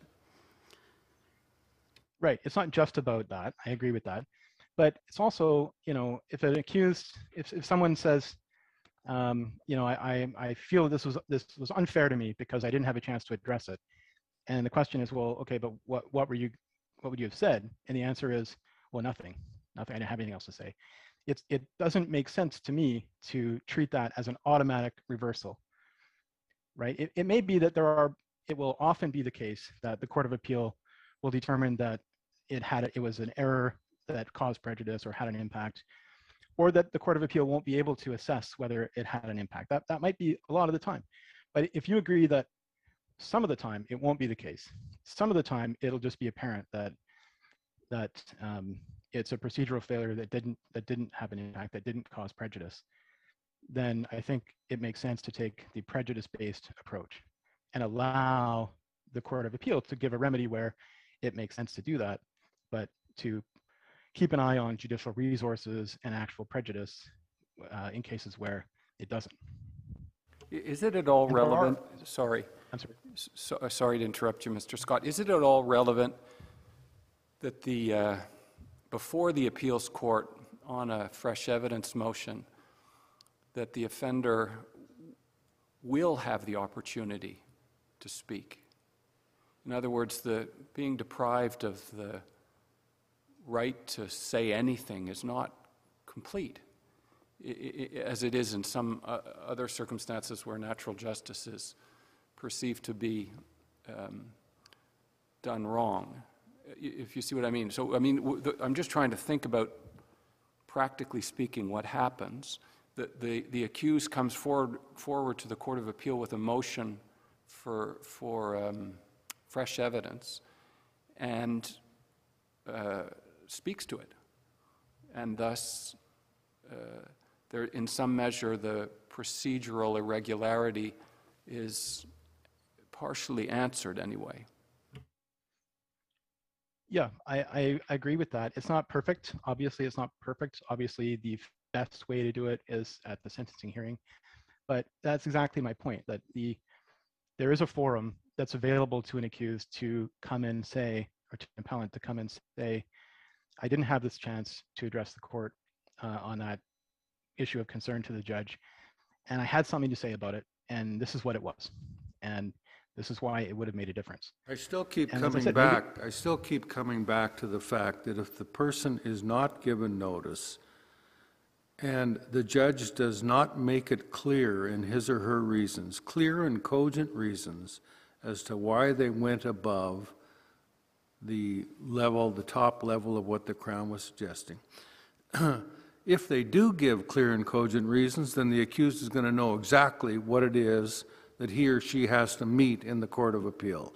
If they don't give reasons, clear and cogent reasons, then it seems to me, and I'm just repeating myself, that the Court of Appeal would say, we have no idea why the judge did this, and we're not satisfied that he should have done that or she should have done that, and therefore we're going to impose the sentence that the highest sentence that the Crown agreed to. I don't know. What do you say to all that? I mean, it's not like we're depriving the accused of everything here. I'm sorry, I missed the very last thing that you said. No, go ahead. You just go ahead. I think you know what I'm saying. So I would generally agree with that, Justice Moldaver. In a situation where the judge has failed to give notice, so not hopefully in the future cases where notice is being given regularly, if in the cases where this is, in the offing, but in a case where the judge has not given notice and departs from the Crown's position or, exceeds the Crown's recommendation and doesn't give reasons explaining why that was necessary, and the accused can show that there was something that he had to say about it, then it's a real problem. I mean, I completely agree with that. And that may be an example of a situation where the Court of Appeal has to say, well, we just can't say, we just don't know because of all the combination of those things. So I agree with that. We say in our factum that where notice is given, that the judge has this idea that it may be necessary to go above the Crown, and for submissions is given, that it need not be the case that the judge has to give reasons that are particularly of the form, I'm quote unquote departing from the Crown, as opposed to reasons that simply explain why the sentence that's being imposed is imposed in the normal way. So in other words, where the procedural fairness requirements are satisfied, reasons given of the normal form may, in a given case, satisfy the REM Shepard sufficiency of reasons test. But in the scenario that you're describing, I agree. It can be an issue. So I just had a couple of other examples of procedural problems that normally do result in our looking to prejudice, as opposed to just assuming some unfairness that should automatically be remedied. I talked about the accused opportunity to speak. It's also the case that even deficiencies going to whether the plea itself is valid, because the judge failed to make the section 606 1.1 inquiries to ensure that the plea is valid. That's a mandatory inquiry, but it doesn't invalidate the proceeding if it's not done. And we've included, I'm not asking you to turn this up, but we've included at tab 25, the CK decision in our tab 25 of our condensed book, which is Justice Pachoco talking about the plea inquiry and the effect of failing to do it. So in paragraph 92 of that decision, he observes that it's a mandatory inquiry, but that failing to do it doesn't void the proceedings, which is a statutory provision in this case. It's interesting because in the submission of one of the interveners, the phrase was used that failure to give an opportunity to counsel for the accused to make submissions by the judge giving notice would lead to a loss of jurisdiction. I felt like I had been transported back to criminal procedure in 1975 with Professor Louise Arbour. Things have changed. Things have changed. I submit it does not lead to a loss of jurisdiction, and that the sort of default in criminal law is to look to prejudice, right? And this plea inquiry is... That's actually what the criminal code requires in terms of a conviction, much less a sentence, than under 686 1B4, where there's a procedural irregularity. You will only succeed in the Court of Appeal if you can show prejudice. So, I mean, seems to me it's a much higher bar than what we're dealing with even here in terms of just the amount of the sentence. They won't overturn a conviction. They won't overturn a conviction on the basis of a procedural irregularity. Well, exactly. And those curative provisos, both of them, were on my list of examples, and I'd be repeating myself now if I went there, or I'd be repeating you rather if I went there. But Could I come back to Justice Kazira's question about practically what happens at a sentence appeal when there's been a breach of fairness, and also Justice Cote's question about how you establish that it would have impacted the result. On your approach, does the Court of Appeal review the sentence where there's been a breach of fairness on a deferential standard, or does it sentence afresh? Well, if the accused if the appellant establishes that there was a breach of procedural fairness not only in the sense that notice wasn't given, but that there was something else to be said, we say that's where the prejudice arises. So the accused says, not only was I not given this opportunity, but I had something to say, and here's what it was. Then the Court of Appeal has to look at whether whatever it was that he would have said would impact the sentence. And if it would have, then it's the sentencing afresh. And I would say that if the Court of Appeal can't say that it wouldn't have impacted the sentence, if the Court of Appeal is not in a position to conclude that substantively new information would not have had an impact, then it's the sentencing afresh. But if the Court of Appeal concludes that either there was no substantively new information, or whatever is proposed as being new would not have made an impact, then the Court of Appeal can only intervene if it's a demonstrably unfit sentence. That's the approach that I'm suggesting.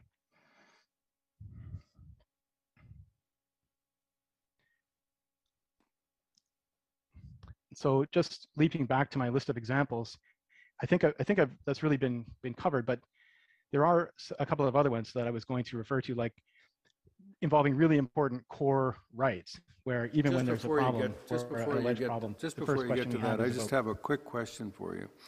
There's a concern here as to how is the accused going to be able to make out the case at the Court of Appeal. But the reality is that the Crown has been jumped on a submission, and the Crown would probably be having egg all over his face, where a judge says your highest point doesn't do it.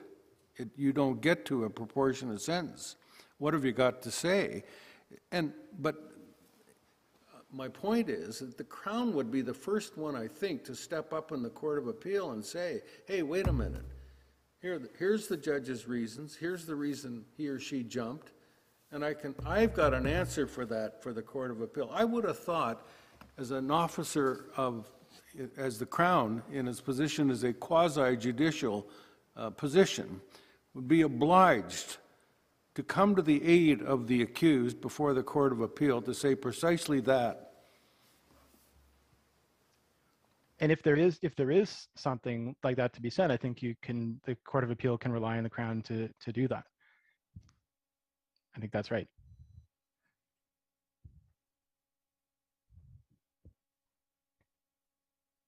So the other, this is my last sort of couple of examples of a prejudice-based approach, even to really, really critical core rights. Like the accused wants to withdraw a guilty plea because he was unaware of legally relevant consequences. We still, he has to show prejudice in that context, that he would have opted for a trial or put different conditions on his guilty plea.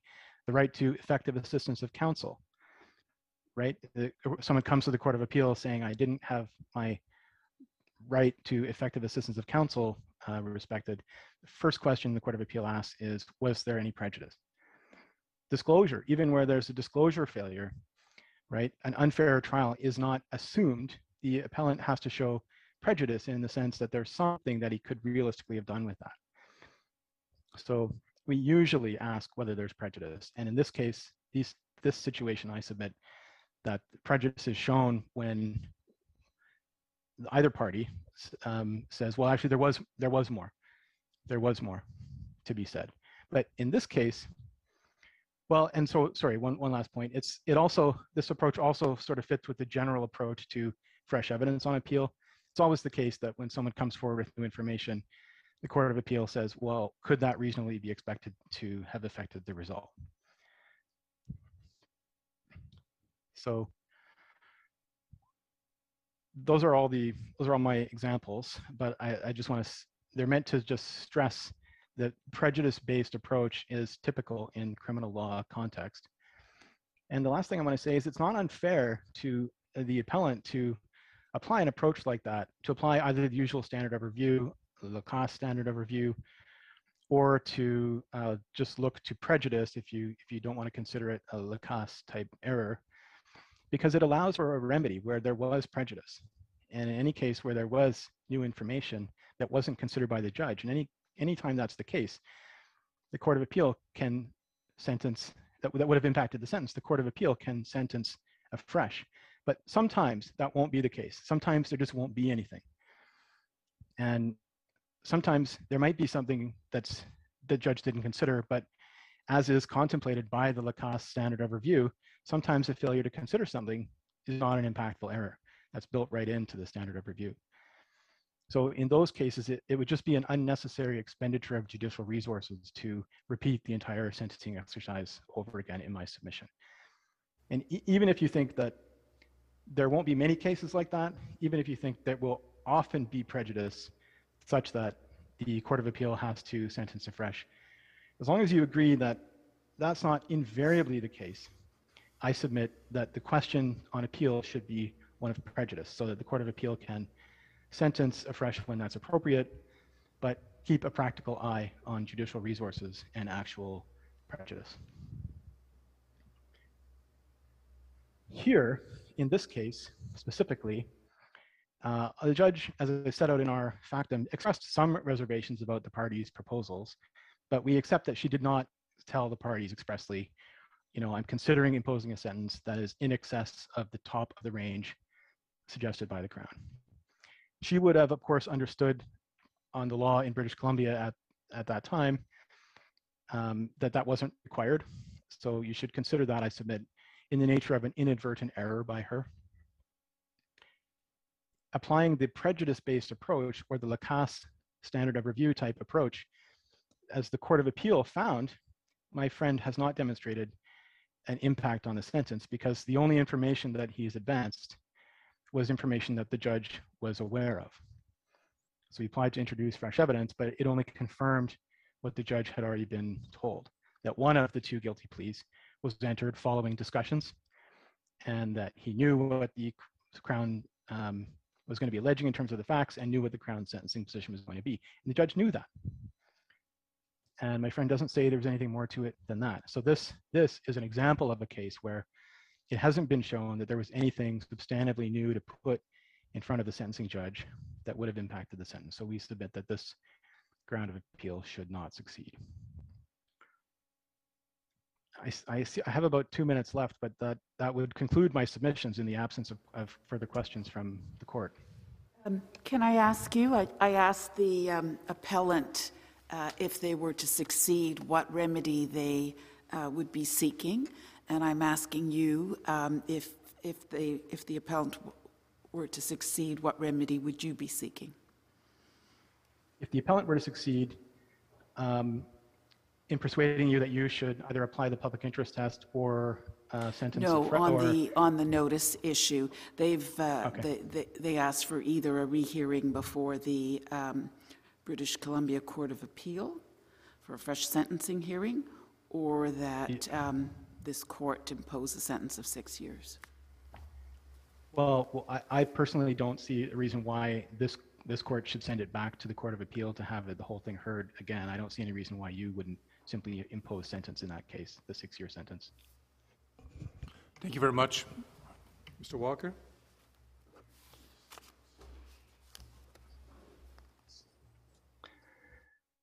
Thank you. Chief Justice, Justices, the Director of Public Prosecution submits that the public interest test should not be applied to contested sentencing hearings, and in those cases where a judge determines that a sentence outside of the range proposed by the parties is required, procedural fairness does not mean that the judge must necessarily give formal notice of this possibility. Principally, why we say the public interest test should not apply is because contested sentencing hearings and joint submission sentencings proceed very differently. In a joint submission case, the parties are nearly assured that the judge will impose a sentence unless the sentence proposed is contrary to the public interest. and the submissions are focused on that test. In contrast, in a contested sentencing hearing, the manner of the way in which it can unfold can be a variety of different ways, and they're different than other disputes that require a judge's decision, because the role of the judge is to craft a fit and proportionate sentence. This is a profoundly contextual role that taking into account the principles of sentencing, circumstances of the offender, and while having guidance from ranges and starting points is useful, they're certainly not binding because individualization of sentence is required. And I will say this in response to some of the questions. In terms of the Crown's formulation of a sentence position, in a contested sentencing, the Crown doesn't know everything. After the Crown has formulated its position, reports can be ordered, those materials can be placed before the judge. The pre-sentence report might demonstrate something the Crown had no knowledge about, as opposed to a joint submission case where the parties lay all their cards on the table. And that can be the reason why the judge rightly jumps the Crown's range. Crown and defense understand the judge's role is different in a contested sentencing hearing, and as a result, they don't focus their submissions exclusively on the dispute between the parties. Sentencing judges routinely engage counsel if they're troubled by the submissions, and they convey that to the parties.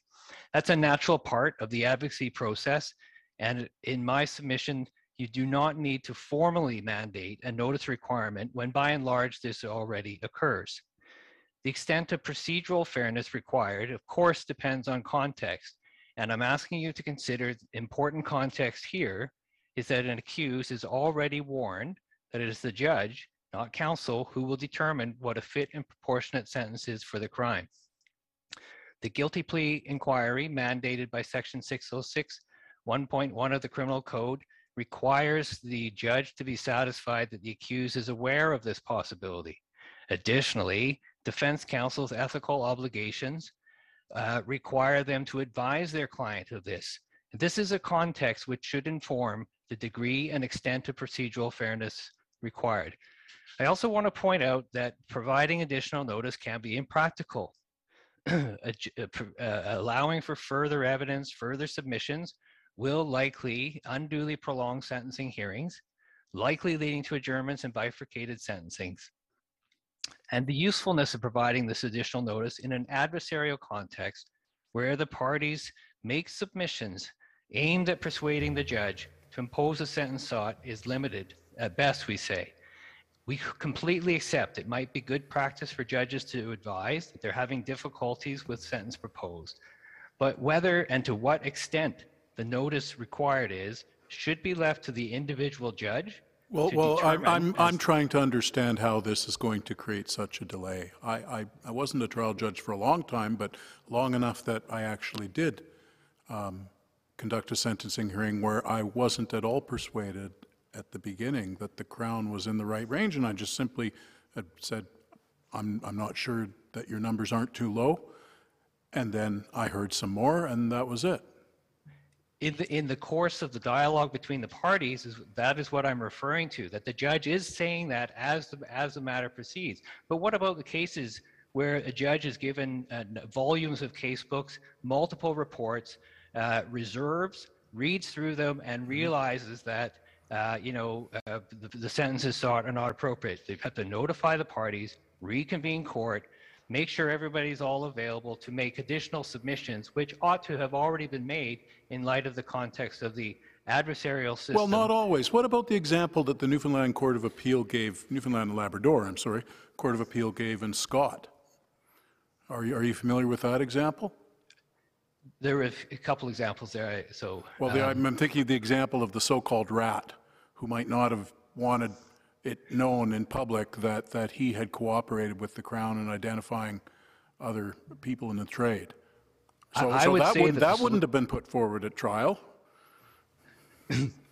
Or if notice was given, it wouldn't have been put forward either. So I would say that the solution. Well, we don't know that. We don't know that. As the Court of Appeal said in that case, then he's got a choice. He runs a risk. Okay? But it's still his risk to run, or her risk, or their risk. I would say this. I would say the simple answer to this to that problem is arrive at a joint submission. And the Scott decision was decided before Anthony Cook was decided. I'm out of time. Thank you. I sure hope you're out of time. Thank you very much. Ms. Jennifer Epstein. There's been a lot of discussion today about what happens if a notice requirement is imposed and the sentencing judge still fails to give notice. And one of the things to consider is whether that failure to give notice entitles the accused to withdraw his or her guilty plea.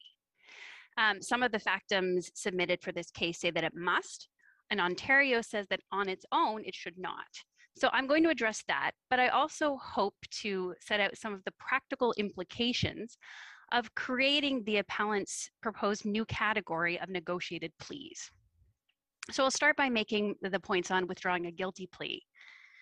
Notice that a judge may exceed the Crown's position should not, on its own, trigger the opportunity for an accused to withdraw his or her plea. What Ontario is asking this court is that if this court finds there should be a notice requirement and sets out steps to follow, like in Anthony Cook, Ontario asks that the court expand on its comments in Anthony Cook, specifically at step 5 of the steps that it set out, and that it set out now that to withdraw a guilty plea should only be done in exceptional circumstances, that the trial judge's intention to exceed the Crown's position is not on its own a reason to invite an accused to withdraw their plea. And this would be in line with appellate authority from across the country, which has held that a judge's intention to exceed an agreed upon sentence, even if that sentence is a joint submission, is not sufficient reason to allow an accused to withdraw their plea. It's also, it makes sense from a policy perspective. Arguments that the accused should be restored to his original position gloss over the fact that a guilty plea isn't just an accused consideration in a bargain, but it's a public acknowledgement that the accused committed the crimes charged. So inviting the accused to set aside a guilty plea for a reason that has no impact on the plea's factual accuracy erodes the understanding of guilty pleas from a full acknowledgement of responsibility into a conditional acknowledgement of guilty unless I don't like my sentence. Or unless I don't like my judge. Right, which is, and then we get into the problem that it encourages the practice of judge shopping. Plus it overlooks finality. So you have Ontario's position on that. Turning to negotiated pleas. So the appellant says that sorting out which pleas belong in this new category would be simple and straightforward. But that doesn't accord with the practical realities. Looking at sort of the first step, the resolution discussions between parties, requiring counsel to first decide whether the sentence is going to be presented as a negotiated resolution adds an additional layer to plea discussions where parties would have to negotiate about the negotiations. Were the negotiations sufficient to be considered extensive negotiations such that a different sentencing test should apply? I think one way it was put earlier this morning was how rigorous were they? How serious were they? Further, it's inevitable that sometimes the parties are going to disagree on whether or not they've got a negotiated plea. And that introduces into sentencing proceedings litigation about the degree of negotiation. And that is both inefficient and impracticable. As Justice Moldaver pointed out today, there are thousands of guilty pleas in Canadian courts every day, and requiring a judge to determine how negotiated the plea was in each of those 1,000 cases would be unworkable. And in terms of judicial resources, it adds one more decision a sentencing judge has to make. The appellant's suggestion that the court is not going to be required to probe the resolution discussions underestimates the issues that arise. So under the appellant's proposed new regime, whether a guilty plea is characterized as a negotiated plea or just a regular plea will make a big difference because that determines the test that's going to apply. And even when parties agree to consider their plea negotiated, some judges are going to want to confirm that that characterization is correct before applying a standard that's going to fetter their discretion to impose a different sentence. So in those cases, the court is going to have to hear about the nature and the extent of the negotiations and decide their impact on the accused's decision to plead guilty. And there's no clear line to draw between pleas that are sufficiently or rigorously negotiated and pleas that aren't. The baby negotiations or the medium negotiations, which means that there's uncertainty. So applying a bright line approach to the public interest test promotes certainty and efficiency, and it maintains both fairness to the accused and the benefits of the guilty plea proceedings. Thank you very much. Rajbir Dhillon. Chief Justice, members of the court, Alberta provides submission only on the first question and issue, and we say the public interest test should only apply to joint submissions. There no doubt will be cases of non-joint submissions when the parties give up a lot to negotiate a guilty plea, but still don't have a joint submission. For example, that might often be the case in sexual assaults with young victims. But even in such cases, the public interest test should only apply to joint submissions. A bright line between joint and non-joint submissions upholds vital principles. The principles that it will uphold were set out in Paronto. In other cases, there the court observed that sentencing should not be an inflexible, predetermined procedure. Rather, unless the code dictates otherwise, Parliament has expressly vested sentencing judges with a broad discretion to determine the degree and kind of punishment. That broad discretion is essential to a judge's ability to impose a proportionate sentence. Now, when there's a joint submission, broad discretion is trumped by the public interest test, and rightly so. But outside that narrow exception, discretion should not be undercut for the sake of certainty. Without a bright line, the balance will tilt towards inflexible, predetermined procedure and away from broad discretion. We will also have an environment where, as argued by others, judges will have to find out how much reliance the accused put on the Crown's position and the degree of quid pro quo between the parties. That raises two problems. First, those issues might be impossible for a judge to determine based on all the factors at play. Second, it prioritizes certainty for the accused over judicial discretion. Now, it should be noted that even without the public interest test, the parties still have some control over the sentence.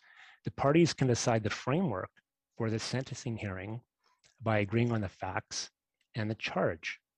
But aside from deciding the sentencing framework, the parties have to accept that unless they have a joint submission, their positions at the end of the day may have little sway on the judge. Sentencing submissions should be considered like starting points and ranges. The submissions provide guidance to the judge. They give the judge a place to start their thinking, and the parties help identify factors that will assist the judge in determining what objectives and principles in the code to emphasize. But just like a starting point or a range, counsel submissions do not relieve the judge from conducting their own analysis to find a proportionate sentence. In the end, if the judge decides to go outside the party's position, it should be no more of an error than when a judge goes outside a range or a starting point. And in those cases when the judge does jump the Crown, the worst outcome for the accused should be that though their sentence is more than what the Crown asked for, it's still a proportionate sentence determined by the code's principles and objectives. That's not such a bad outcome, and certainly not such a bad outcome that demands a change in the law. Lastly, it should be noted that Parliament often amends the sentencing provisions in the code, and they can do so here to accord with the appellant's position if they deem it essential. Section 718.2 of the code sets out principles that a court must apply. It's open to Parliament to amend that section to read as follows. A court that imposes a sentence shall also take into consideration the following principle. Unless it would bring the administration of justice into disrepute, a judge should not exceed the sentencing submission of the prosecutor. Alberta's position is that it should be left to Parliament to decide whether such a change in law is required. Thank you. Mr. Lucky, reply. Thank you, Chief Justice. Thank you, Justices. Very briefly, the respondent Crown argued that we are somehow saying Anthony Cook was wrong, and that's not at all the case. We say Anthony Cook was right. This court considered the proper test in the circumstances of Anthony Cook and determined it was the public interest test. This doesn't mean that the public interest test is limited to joint submissions, and footnote 3 kept that possibility open.